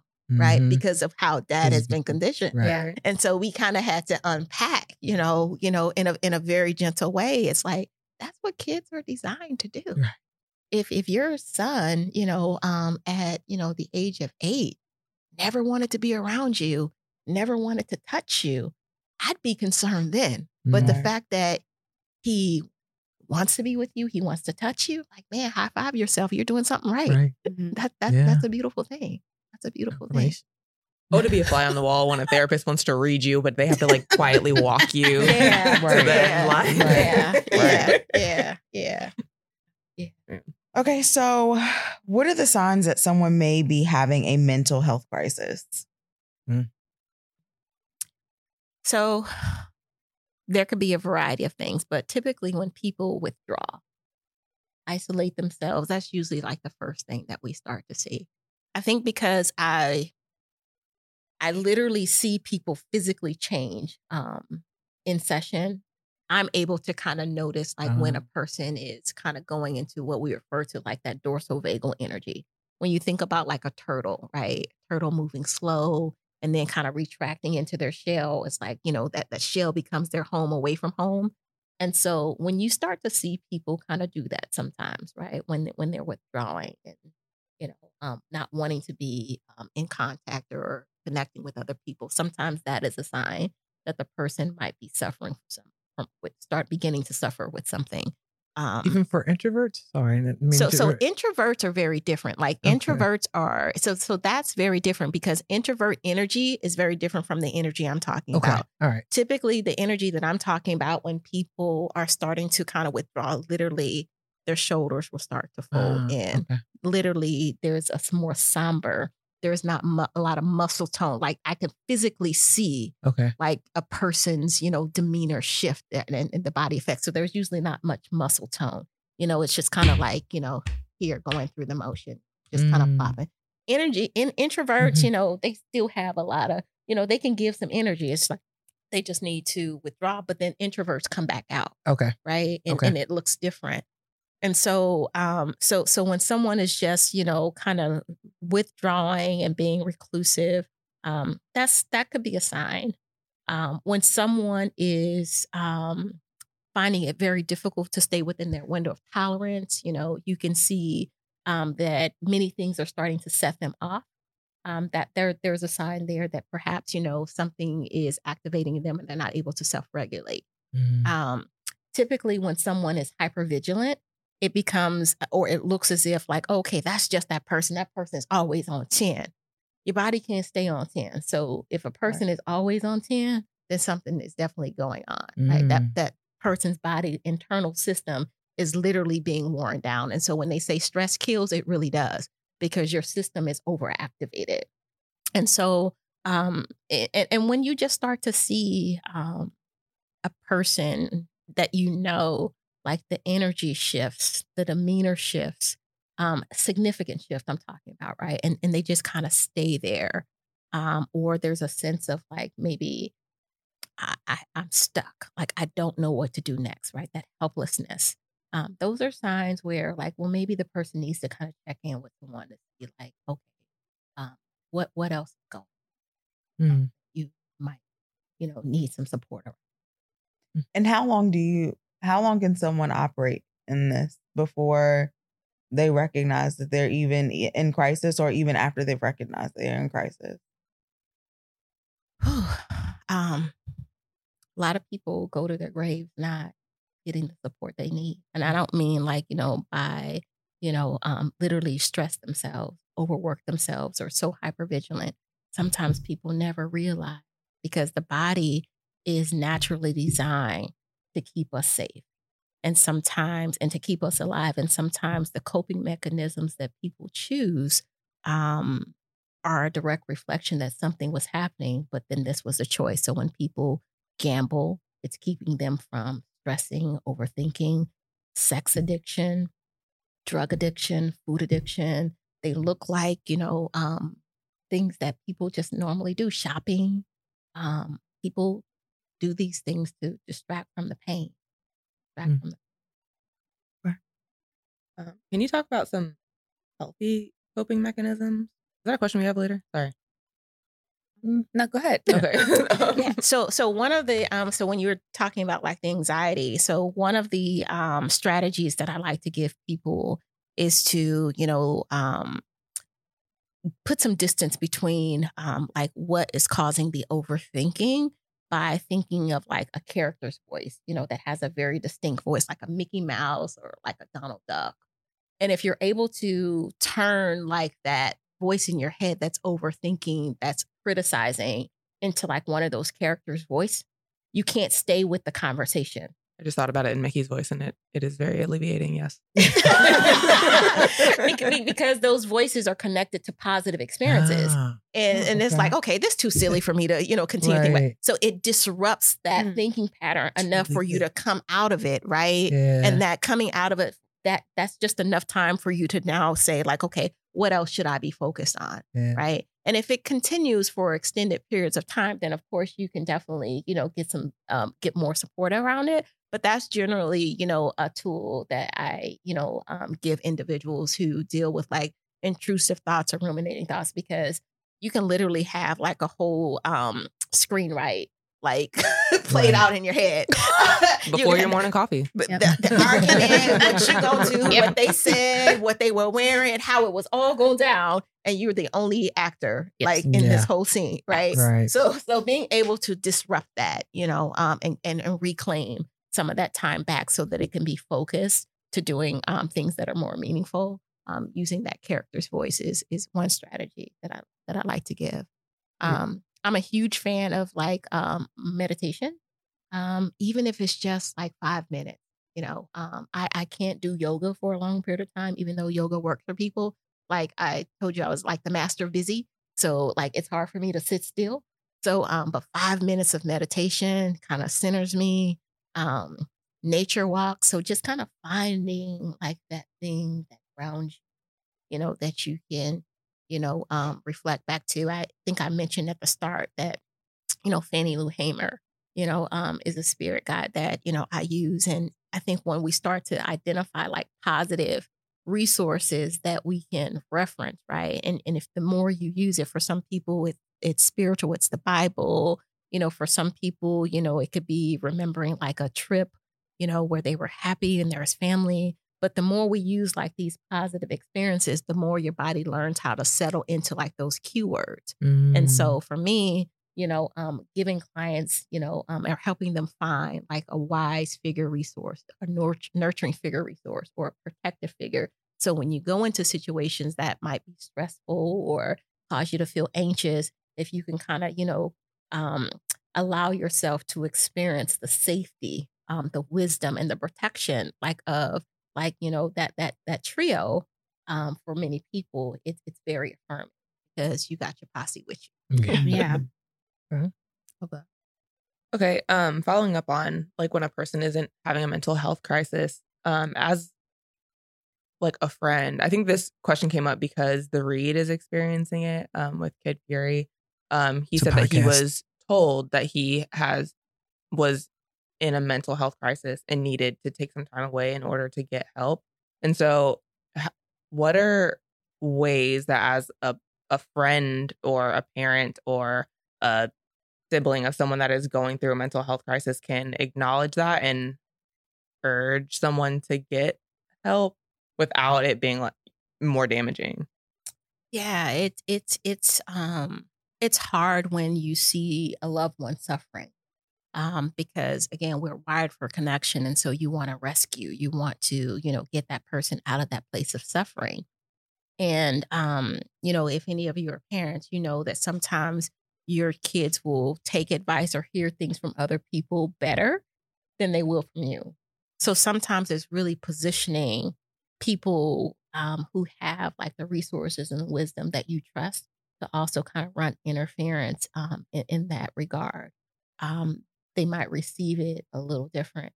But it also kind of goes back to not that you just want to allow a person to suffer and drown, but truly, once you've presented the options to a person to get the support that they need, the choice really is there. And so then you have to, in those moments of them going through like their healing process, or even before they get to their healing process, it's so important that you identify your own support system, because their suffering, the energy of that is going to transfer into your body. And if you're not taking care of yourself as you're taking care of them through that suffering, you're going to come out worn down, and you're going to have your own, stories that are going to need to be told. So I would say for friends, for families, anyone who's witnessing someone go through, an experience while they're doing their healing journey, or even if they decide that they're not ready for it, it's important for the supporters, for the loved ones to find a safe place that allows them to kind of express what's happening internally. You've already mentioned some ways and tools that people can use. I don't know if you have any more you want to share, but on top of that, what are you thinking? You mentioned yoga, like I'm assuming would be like a natural remedy, meditation. What tips and tools would you give somebody that's in a crisis, and what does that look like trying to navigate doing natural remedies versus medication? Yeah. So if you're in a crisis, like yoga is definitely not going to, Right. to do it. Right. Right. Just stretching and moving your body is not going to be, it's not going to resolve it. I think if you are in a true crisis, or if you feel you're on the verge of experiencing a crisis, connecting with the right therapist is going to be important. And when I say the right therapist, it's hard to find therapists right now because so many people, are suffering. But when I say the right therapist, everyone is not going to work, well with anyone, right? And so even as a therapist myself, like 2 sessions with one and I was out.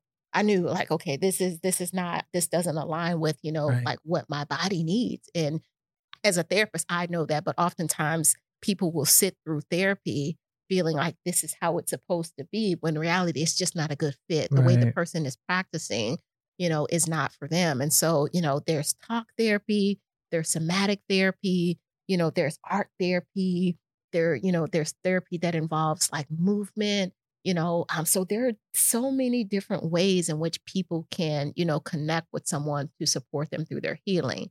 And I think just being aware that it's not just about talking about the problem alone, doesn't resolve it. Right. Knowing that your toe hurt because you stubbed it is not going to make the pain go away. Right. So you have to really have, a person who has other tools that they can use to support a person in moving towards, and through healing.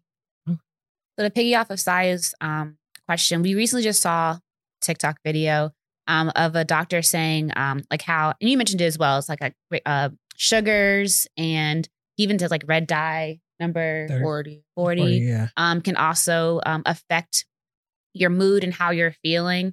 But a lot of times doctors want to go straight to putting you on some type of medication.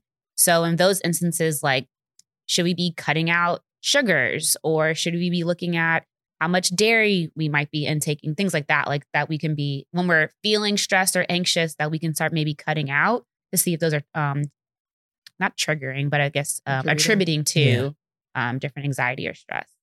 Yeah. So this might not be the best analogy, but this speaks to my personal experience here, right?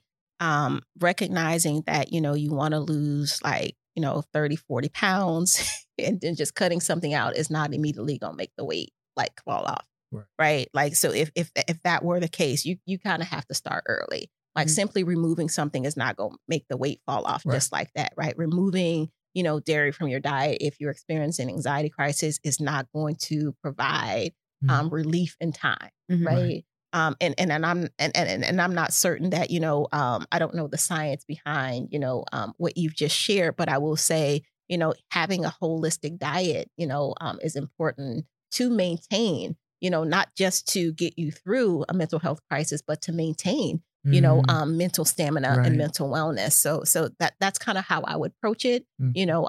Start with doing right by your body before, you get to the point of like, oh, I need to remove that something. I would recommend more a lifestyle shift as opposed to, the reactionary, response of just removing something. Right.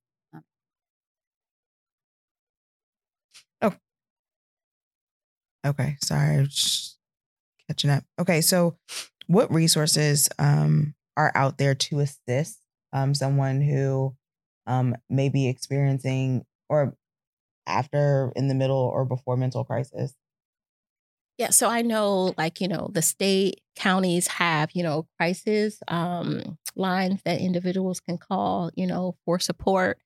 There are, referral groups, clinicians of color, inclusive therapists, Black Girls Rock, Psychology Today. They all have, therapists, throughout, the United States, depending on where you're located, where individuals can, kind of scour the internet, if you will, to see like, a therapist who might align with, how they want to, receive support. But those are some different ways in which, people can receive support. And, sometimes, going to the ER might be, the thing that a person needs. If the crisis is that dire, you might have to.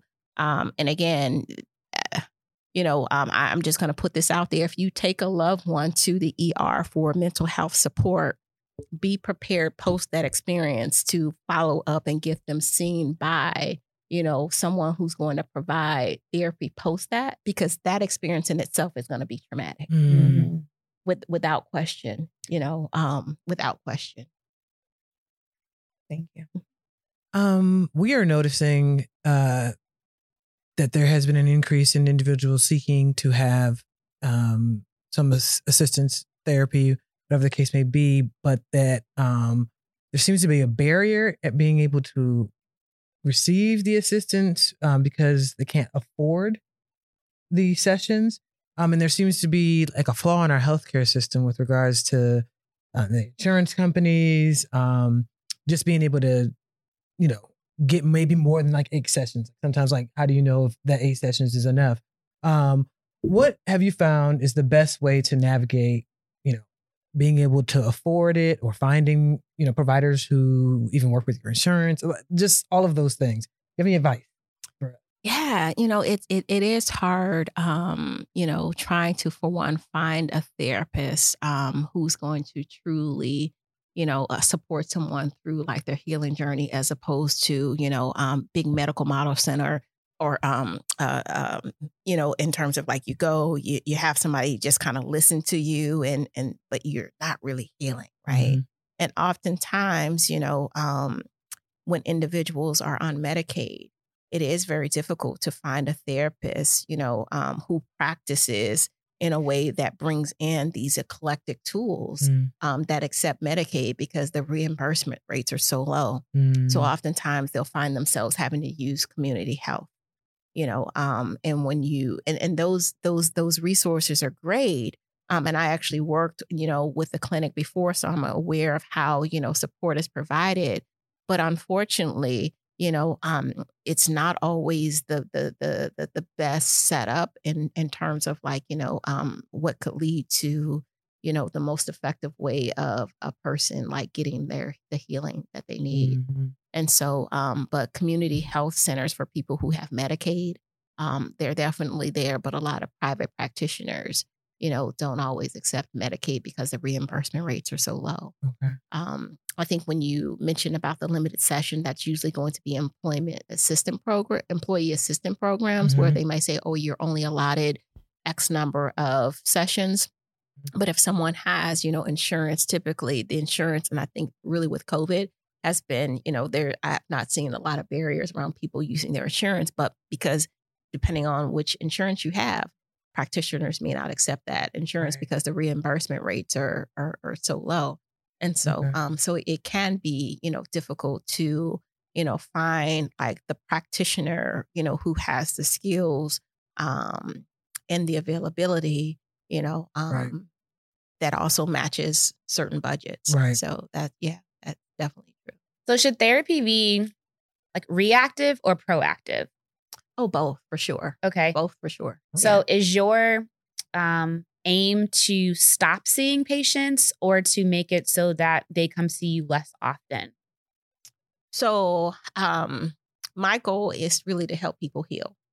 And so for some people, what that looks like is that, I need to have what looks like, quote unquote, maintenance, right? I might just see you once a month because maybe the environment or the people that I love and that love me don't know how to hear the stories that sometimes unfold within, my lived experience. Right. And so it becomes a safe space. It becomes a place where a person can just kind of, free their minds. But to me, that's still healing because you're still recognizing that this space is needed in order for you to maintain, the ability to, or sustain rather, the ability to kind of, keep moving forward life and to be mentally healthy.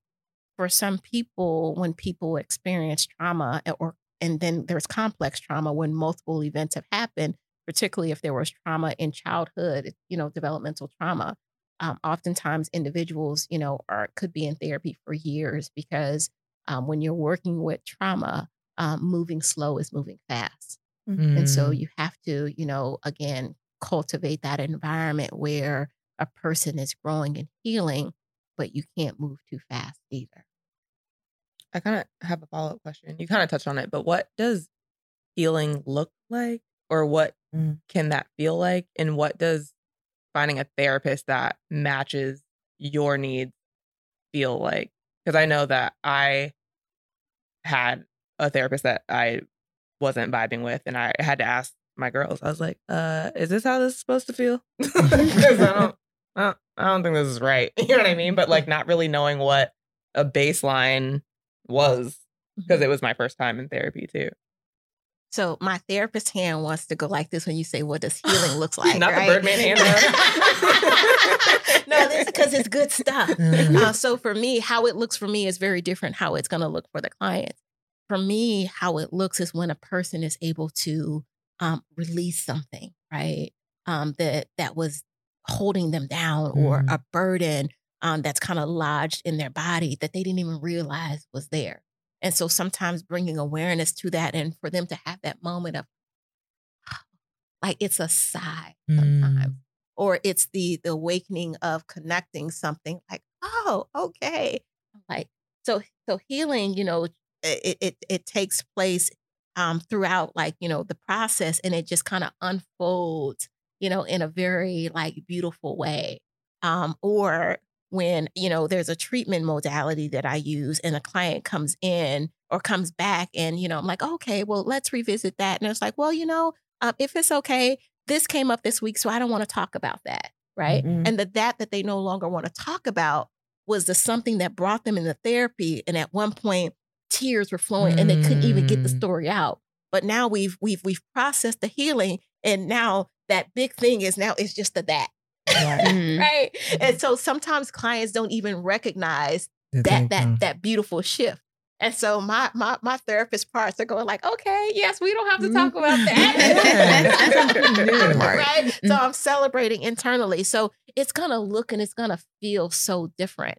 And just to be transparent, the other part of what healing looks like is when, and it doesn't always take place in the first session, and sometimes it does, but I've had clients to say, like, I've been waiting for you. Like, where have you been? Like, I practice virtually. And so to like click on And it's the connection of I'm you and you're me. Right? Mm-hmm. There are some things that I don't even have to say. There are some stuff that space has already been created for. Yeah. Right? And so for them to just immediately settle into like that, that's good stuff. That's healing for somebody because you've arrived at a space. You can just be you. You can just be you. And so again, it just unfolds, very differently for some clients, and particularly my teenagers. They're like, oh my gosh, I couldn't wait to get to session today. I have so much to tell you, right?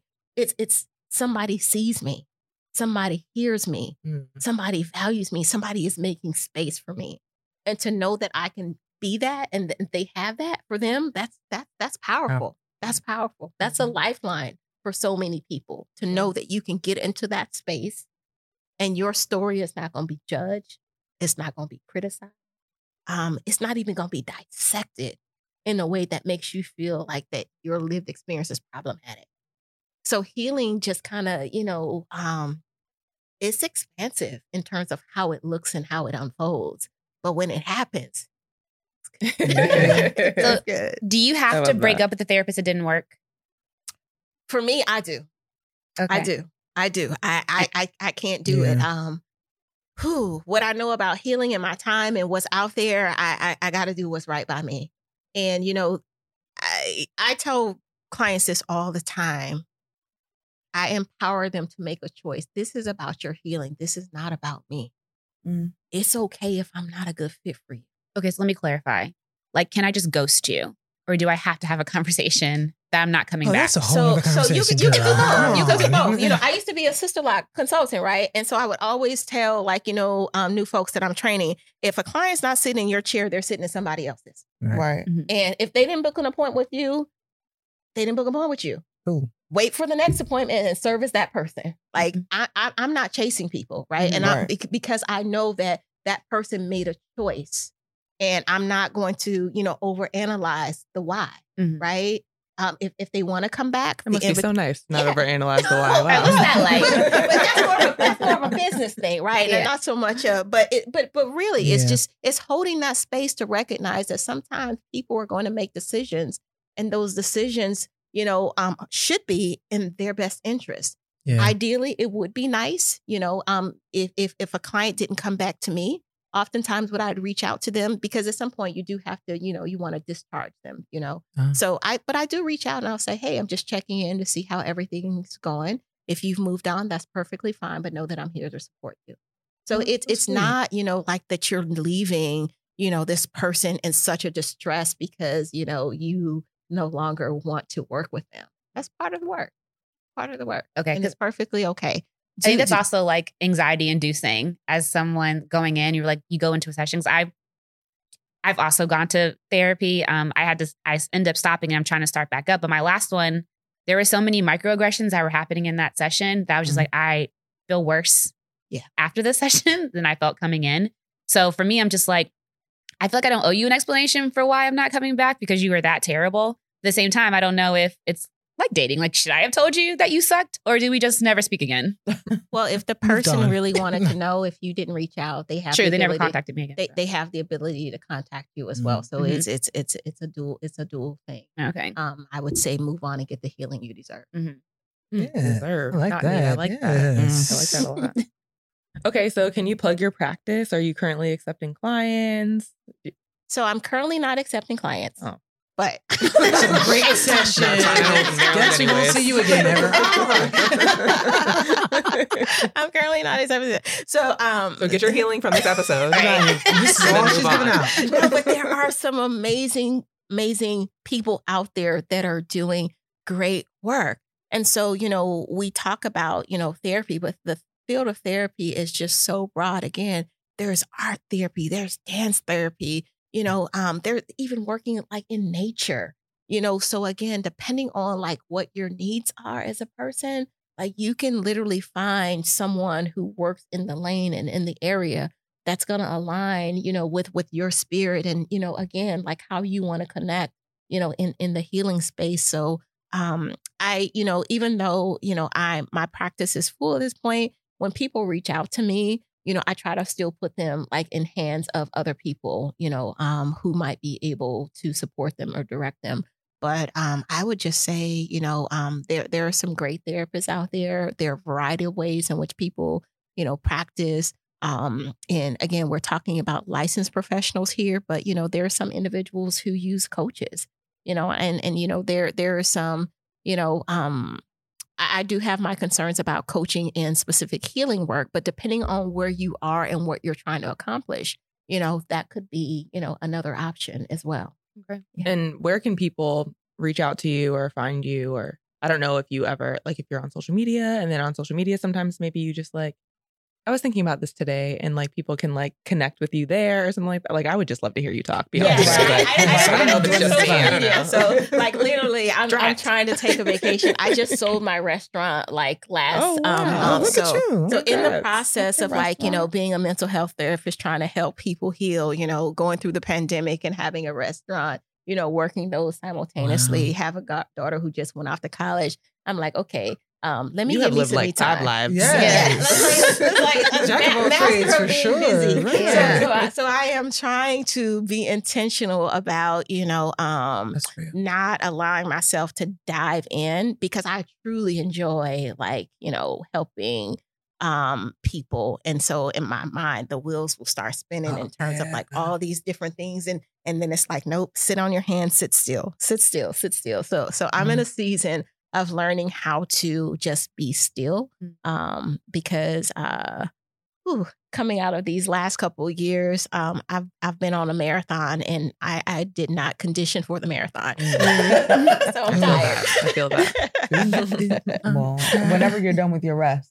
Yeah. So you I was like, I message respect us. that. But yeah, we want to see you again. Yes. But I would Love also this. put in a plug for group therapy as well. Oftentimes, people are looking for like individual therapy one-on-one, but group therapy is actually very powerful as well. And so group therapy is just really bringing individuals, together who are collectively working towards, a similar, goal as it relates to, their lived experience. And so group therapy is another way to. So our podcast. Yes. I was thinking the same thing. I was like, oh, we do this all the time. Yeah, right. And you could probably feel the synergy I flowing. know in the there. advice is always great, but You get what you get. Sometimes it's more When you walk to this room, damaging, it's going to be. Much is learned. I don't know Right. if it's applied.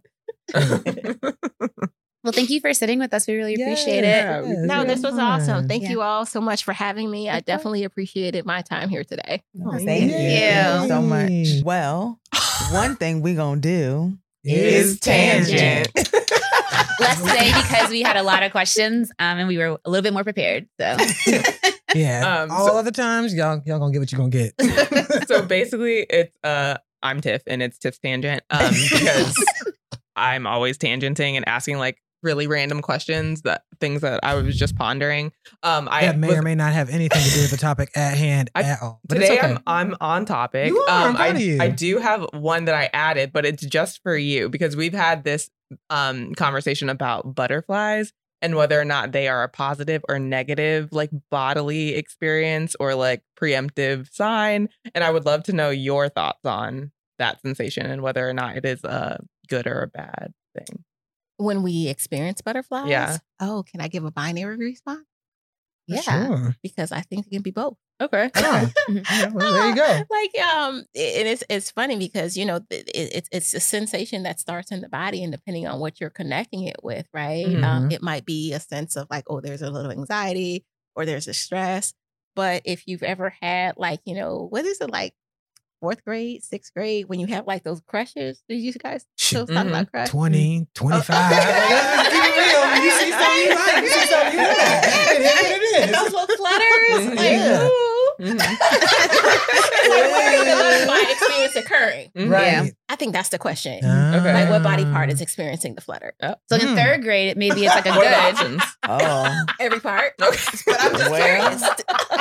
Yeah, we're wondering if at third grade when you have like a puppy love crush, if that's good. But at 25, it's like Warning, danger, you about to be in trouble. Yeah. Yeah. I think that's a good sensation. No, I've never not liked it, so I don't know about Right. anybody else. Okay. You see me, Hey, I've been married for what, 22 years, and I'm rocking like, 22 years? That's what I'm talking about. like, oh, that's a good sensation. I used to Okay. have butterflies like before soccer games sometimes, and I Yeah. noticed that like a lot of times it would be like games that I would score. So like Hmm. that was a positive Like correlation. your body was like, yeah. but you in have to do my it. early 20s, when I was experiencing butterflies around Test.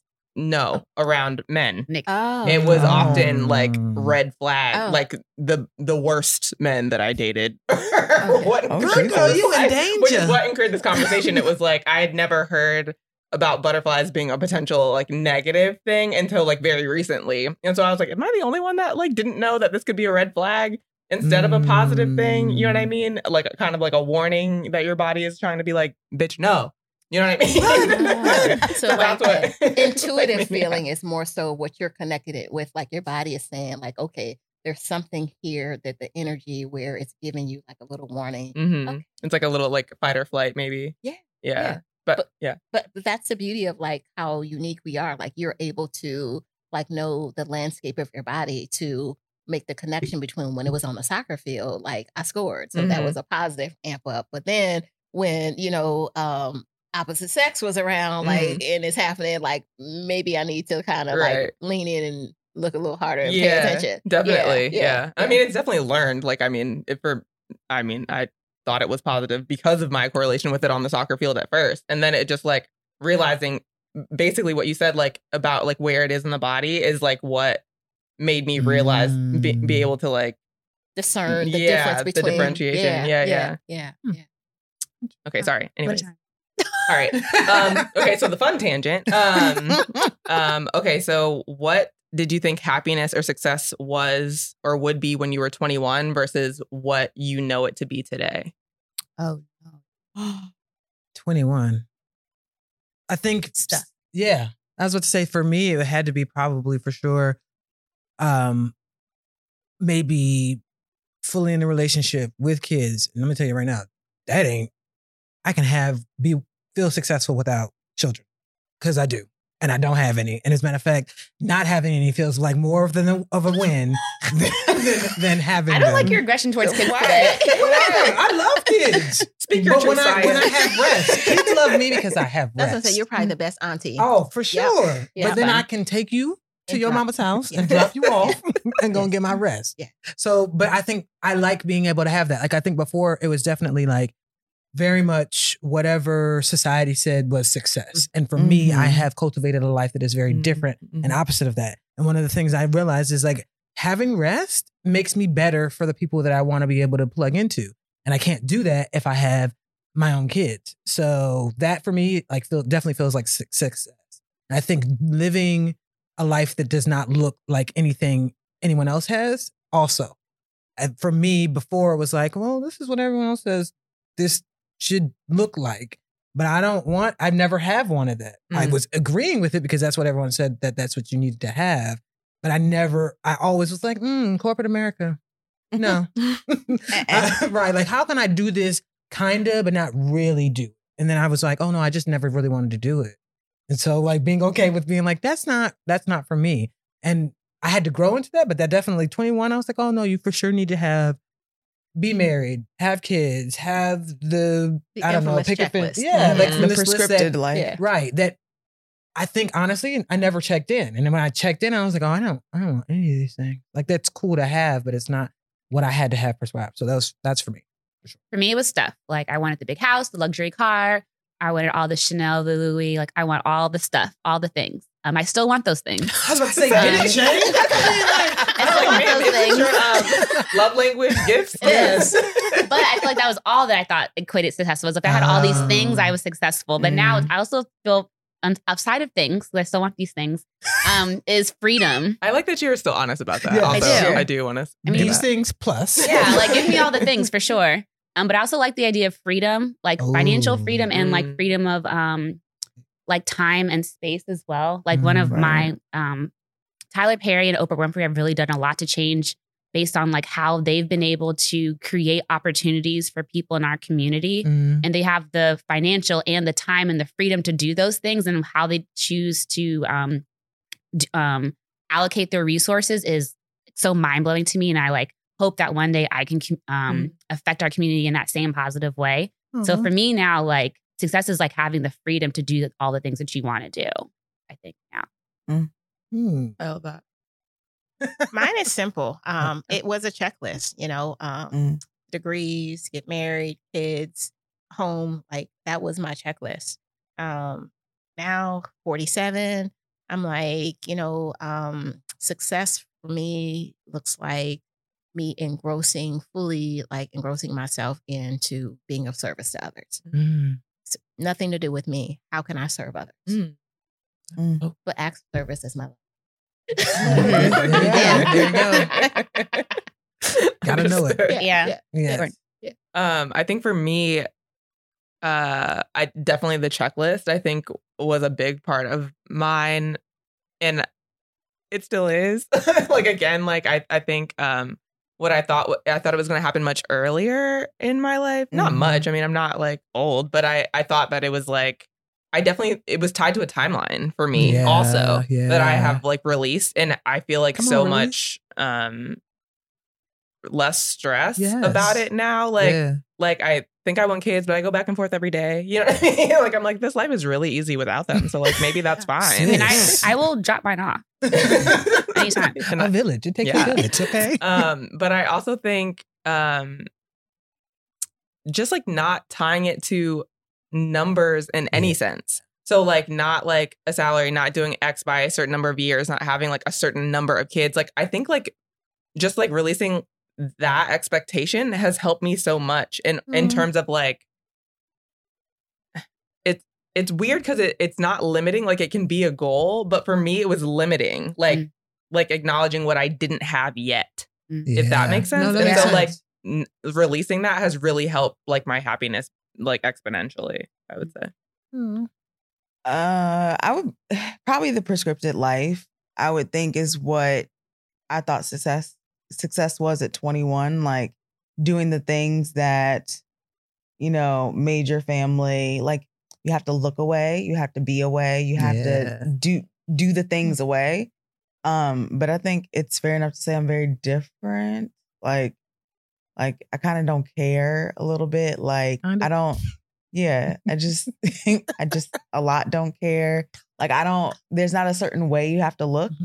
At work, I don't live there. Well, shoot, I feel like I live there.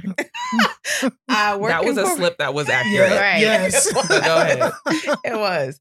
I work in corporate America, and for a while, my sister and I worked at the same place, and people didn't know that we were related because, she looks the corporate part. And I'm just like, you paying me for my mind or how I look right now? Oof. Because how I look is not going to get your job done right now. So I think success for me now is just living life on my own terms. You know what I thought it was at 10 though? A waterbed and like those cars that had like the wood strip on the side. I'm like, they got money. Like them people got money. I remember one time I was in Safeway and I was like, you know what? When I grow up, I want to be a cashier because they get all the money that's in here. Obviously. Take it home. Makes perfect sense. Yeah. I was sick. All right, so now we're going to do Meme of the Week. Meme of the week. Okay, so this week's meme comes from Honeydew Holistics. I was getting nervous because there's an eggplant down here and I didn't quite know where I got this from, but it seems very like wellness based. Oh, okay. Is it? Yeah, this one's positive. I thought that was the meme. I thought the meme was like, I was getting nervous because there's an eggplant down here. Wellness. I was like, what are we? Okay, No, I'm gonna keep What it. is wellness? I'm gonna keep it clean. Okay. Proud of you. So it says, Dropped. I really want Black women to start saying out loud, that isn't enough for me more often. And friendships, relationships, on the job, the subway, just everywhere. We deserve so much more. That's Yeah, really that was good. nice. Yeah. Aw, you did. I would say back. send that to me, but it's probably in the group. I got chat another one that then. This next chapter of life is called I Told Y'all Niggas. We're going to keep that on brand. All right. And that tracks. Yeah. Yes. Mic drop. Oh, Lord. All right. So how we like to wrap up our episodes, we call it Afro Shade. So we're going to affirm people kinda. Or you can affirm them for real. So it's completely up to you. Affirmation on the shady side. Yeah, affirmation light To our audience. is how we like to call it. Let's anyone go. led to go first? Is there one? Do I have one? Not me. You don't want to go? Okay. Whatever I look at. Okay, I'll go. I thought we were all looking Feel at like each you're other. ready. That's for yes. Go Really? Okay. I'm going to affirm for our listeners today to live life on your own terms. Get the help you need. It's necessary and you deserve it. Look at Affirm you. self. Okay. Look at you. Love that Yes. for you. Oh, I'm next. I mean, sure. are you ready? No. Oh, okay. You want me to go? Sure, if my you're leg. ready. I mean, you know, I'm gonna make Come it do on. what it do. Come on, Bishop. All right, come on, Right. preacher. About to be a whole sermon. Is this first closing or? I'll let you know when I wrap up. Okay. Okay. I'll be done when I'm done. Okay. Everybody sit back. Well, let me get ready. Anybody got a fan? I got my notes. Just get the collection plate ready. I got my Okay. No, I want to affirm this week. The one thing I think a lot of us don't realize is that we're all struggling. There is no perfect way of living, and that all of the things that we have had to deal with, thank you, all the things we have to deal with in life are things that everyone is dealing with.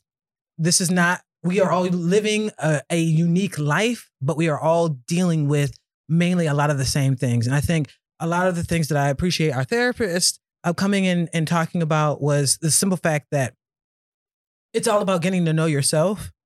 It's all about really stripping a lot of the things away that the rest of the world has put on you and really getting down to the core of who you are and affirming that person once you find that person. So my Afro shade for this week is that we're all on this journey. There is no one box, but know that if you're okay with walking into that you're going to find somebody that not only you will be able to love, but that you will be able to share that love with everybody else. And so I'm affirming for people to not be afraid of the things that are unknown about yourself, but to just take an opportunity to take a moment and say, do I really know myself? And if I don't know myself, is there somebody who can help me to know myself? And then there's somebody who can help me to grow into myself, because the person that you are is the person that we've always wanted to see from the very beginning. That person, though you may not know them, is exactly who we all need. And we are, I think at this table, we have all had to learn that though it does not look like what we thought it would look like at 20 or at 10, that the person we are becoming and the person that we have learned to become is exactly who we're supposed to be. And so I affirm for everybody to just really be okay that even if you don't know who you are going to be or who you are coming to be or who you were created to be, that person is exactly who you are to be. And that it's everything that we all are looking for, the rest of the world is looking for. So just be okay with that being that person that you're going to be, being exactly who they are supposed to be. And that though it may not look perfect, there is no perfect. I think we talked about there is no norm. There is no right or wrong way. But I just want to affirm for everybody that who you're going to be through this mental health journey is going to be exactly who you're supposed to be. So just be prepared for that and know that is going to be one of the greatest awakenings you can ever have. Where my money? You know, you all have been talking about where my money at? Run me my money. They've been talking smack What all kind of these reverend weeks. are you? Right. I'm wearing my usher outfit. Let me get the plate. Thank you. Go ahead, walk around. got your white Everybody gotta gloves? contribute I too. do. All I, Get my gloves all I out. know is it's your birthday, so you might want to calm down. Again, where's my money? I need my money. Right. Goodness. Look, gracious. this is no shade, but since you're saying run you your money, I just want to, affirm that therapy can be affordable. If we let go of certain things in life and prioritize our mental health, it can become more affordable. I think I saw like a full set of nails now costs like $50 for a full set. That's on the cheap. low I'm end. about to say, is it? Yeah, but a deductible is only like $30. So I'm just saying, nails therapy, right? Afford what you need. What if that's Hey. part of my Prioritize. self-care regimen? Right. Say that again. What if that's a part of my self-care regimen? Yeah, I mean, if your nails can get in Look. there and get the anxiety out, I All say right. make it work. Right. So going from like, Do it perfect. right, Sounds like right. Afro shade to me. Looking at that pink is mesmerizing. Anxiety be gone. Then you good, sis. Right. You can learn how to do it yourself. Right. I'm in crisis right now, but my nails look good. We need to make room for a fifth spot because that was good. I appreciate it. You just need to get your technician to get licensed, and that way you can be twofold. Some of us like look really good on the outside, but on the inside, we are struggling. That's a word. And so the hair Say is it on done, me, the Lord. nails done. We got, HBO Cinemax, all the different channels She that don't we have can those. streamline, right? But You know, she was talking about me. That was a generalization. like all these add-ons. But Sorry. but really just prioritizing so that we put emphasis on like the whole being, right? Yeah. This thing can't look good and be completely functional if on the inside it's not. So we have to, think about investing like in our mental wellness. So That's real. yeah, run me my money was too. good. Okay. This came on. She said, Yes, Afro-Shade. yes. Oh, I got y'all. Right. Hold Let this. me do this. Love it. Oh, my purse. I'll go unless you're ready. Nope. Okay. I think I want to affirm to our listeners that and viewers, all 12 of you. Yes. That- we love y'all. 12,000. That's right. Claim it. I'm not beholden to numbers anymore. Sorry, I just talked about that. Mhm. Okay. I want to affirm validation for all of you. I really think that a lot of the struggles that we go through in our mental health journeys often stem from the idea that we are going through something alone, or we're going through something that other people don't understand, or we are making our problems worse because of how we're perceiving them, that they're not really this big, they're not really this bad, I'm being overly dramatic, or I'm just too sensitive. And I want to release you from that. I think that the biggest piece of therapy that has really helped me is just being seen, like being able to bring a situation to my therapist that has been irritating me or has troubled me, or it's like this thing that like reoccurs in different facets, and I can just bring it up and she'll be like immediately just like completely acknowledge how I feel without trying to make me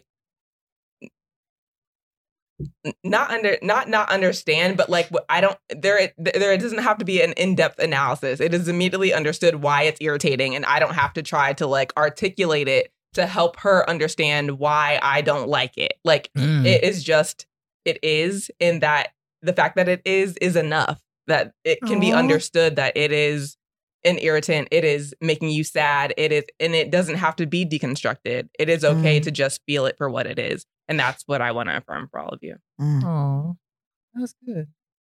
You felt passionate about that one. I could tell. So I will wrap up with, I want to affirm to our listeners that sometimes it's okay to be selfish and to water yourself, and whatever that looks like. We touched on a little bit earlier, like releasing that, the strong Black woman crown. And I've been seeing a lot on social media, like soft life, which I really am falling into. Is just like sometimes That tracks. That tracks. We want that for you. Thank you. Yes. I think that sometimes we don't have to carry the burden of everything all the time. I think as women and Black women in particular, we carry a lot of stresses and burdens of our families and our friends if you have children or a spouse. So I just kind of want us to stop. If you have to hire the housekeeper to clean your house because you don't feel like doing it or you can't, I think you should do that. If you need to go out to eat tomorrow night because cooking is going to be too much of a stress, you should do that too. Do it, sis. So I just really want us to be okay with watering ourselves and being comfortable with accepting help, whatever that looks like, and not letting other people make you feel bad for taking on what other people might see as luxuries. But for you, it's really just what you need in this moment just to get through the day or get through the week. And that's okay. So with that, thank everyone. Yes. Thank you, the Mind and Wellness Foundation, for really spearheading this episode for us. Like we have talked about it, but really digging in and taking it to another level. Like I know we're really appreciative of that. Yes, and thank you, Latasha, for coming and being with us again. This has been a great conversation. You can come back anytime. Yes, absolutely. Because you're not accepting We clients. I feel like we have to bring you back so we can have therapy. Since we can't come to your therapy. I'm all about it, y'all. All right. See you guys in 2 weeks. Oh, wait. And thank you to the production team for Yes. helping Oh, us yeah. put everything Yes, together. thank You guys you. have been great. Thank you Yes. so much. We're at People's TV Studios in Tacoma Park. Yeah. So if you need a studio, hit them up. All right. Well, Bye. Until next time. Yes. Bye. Bye. Did we do it? We're out. Yay!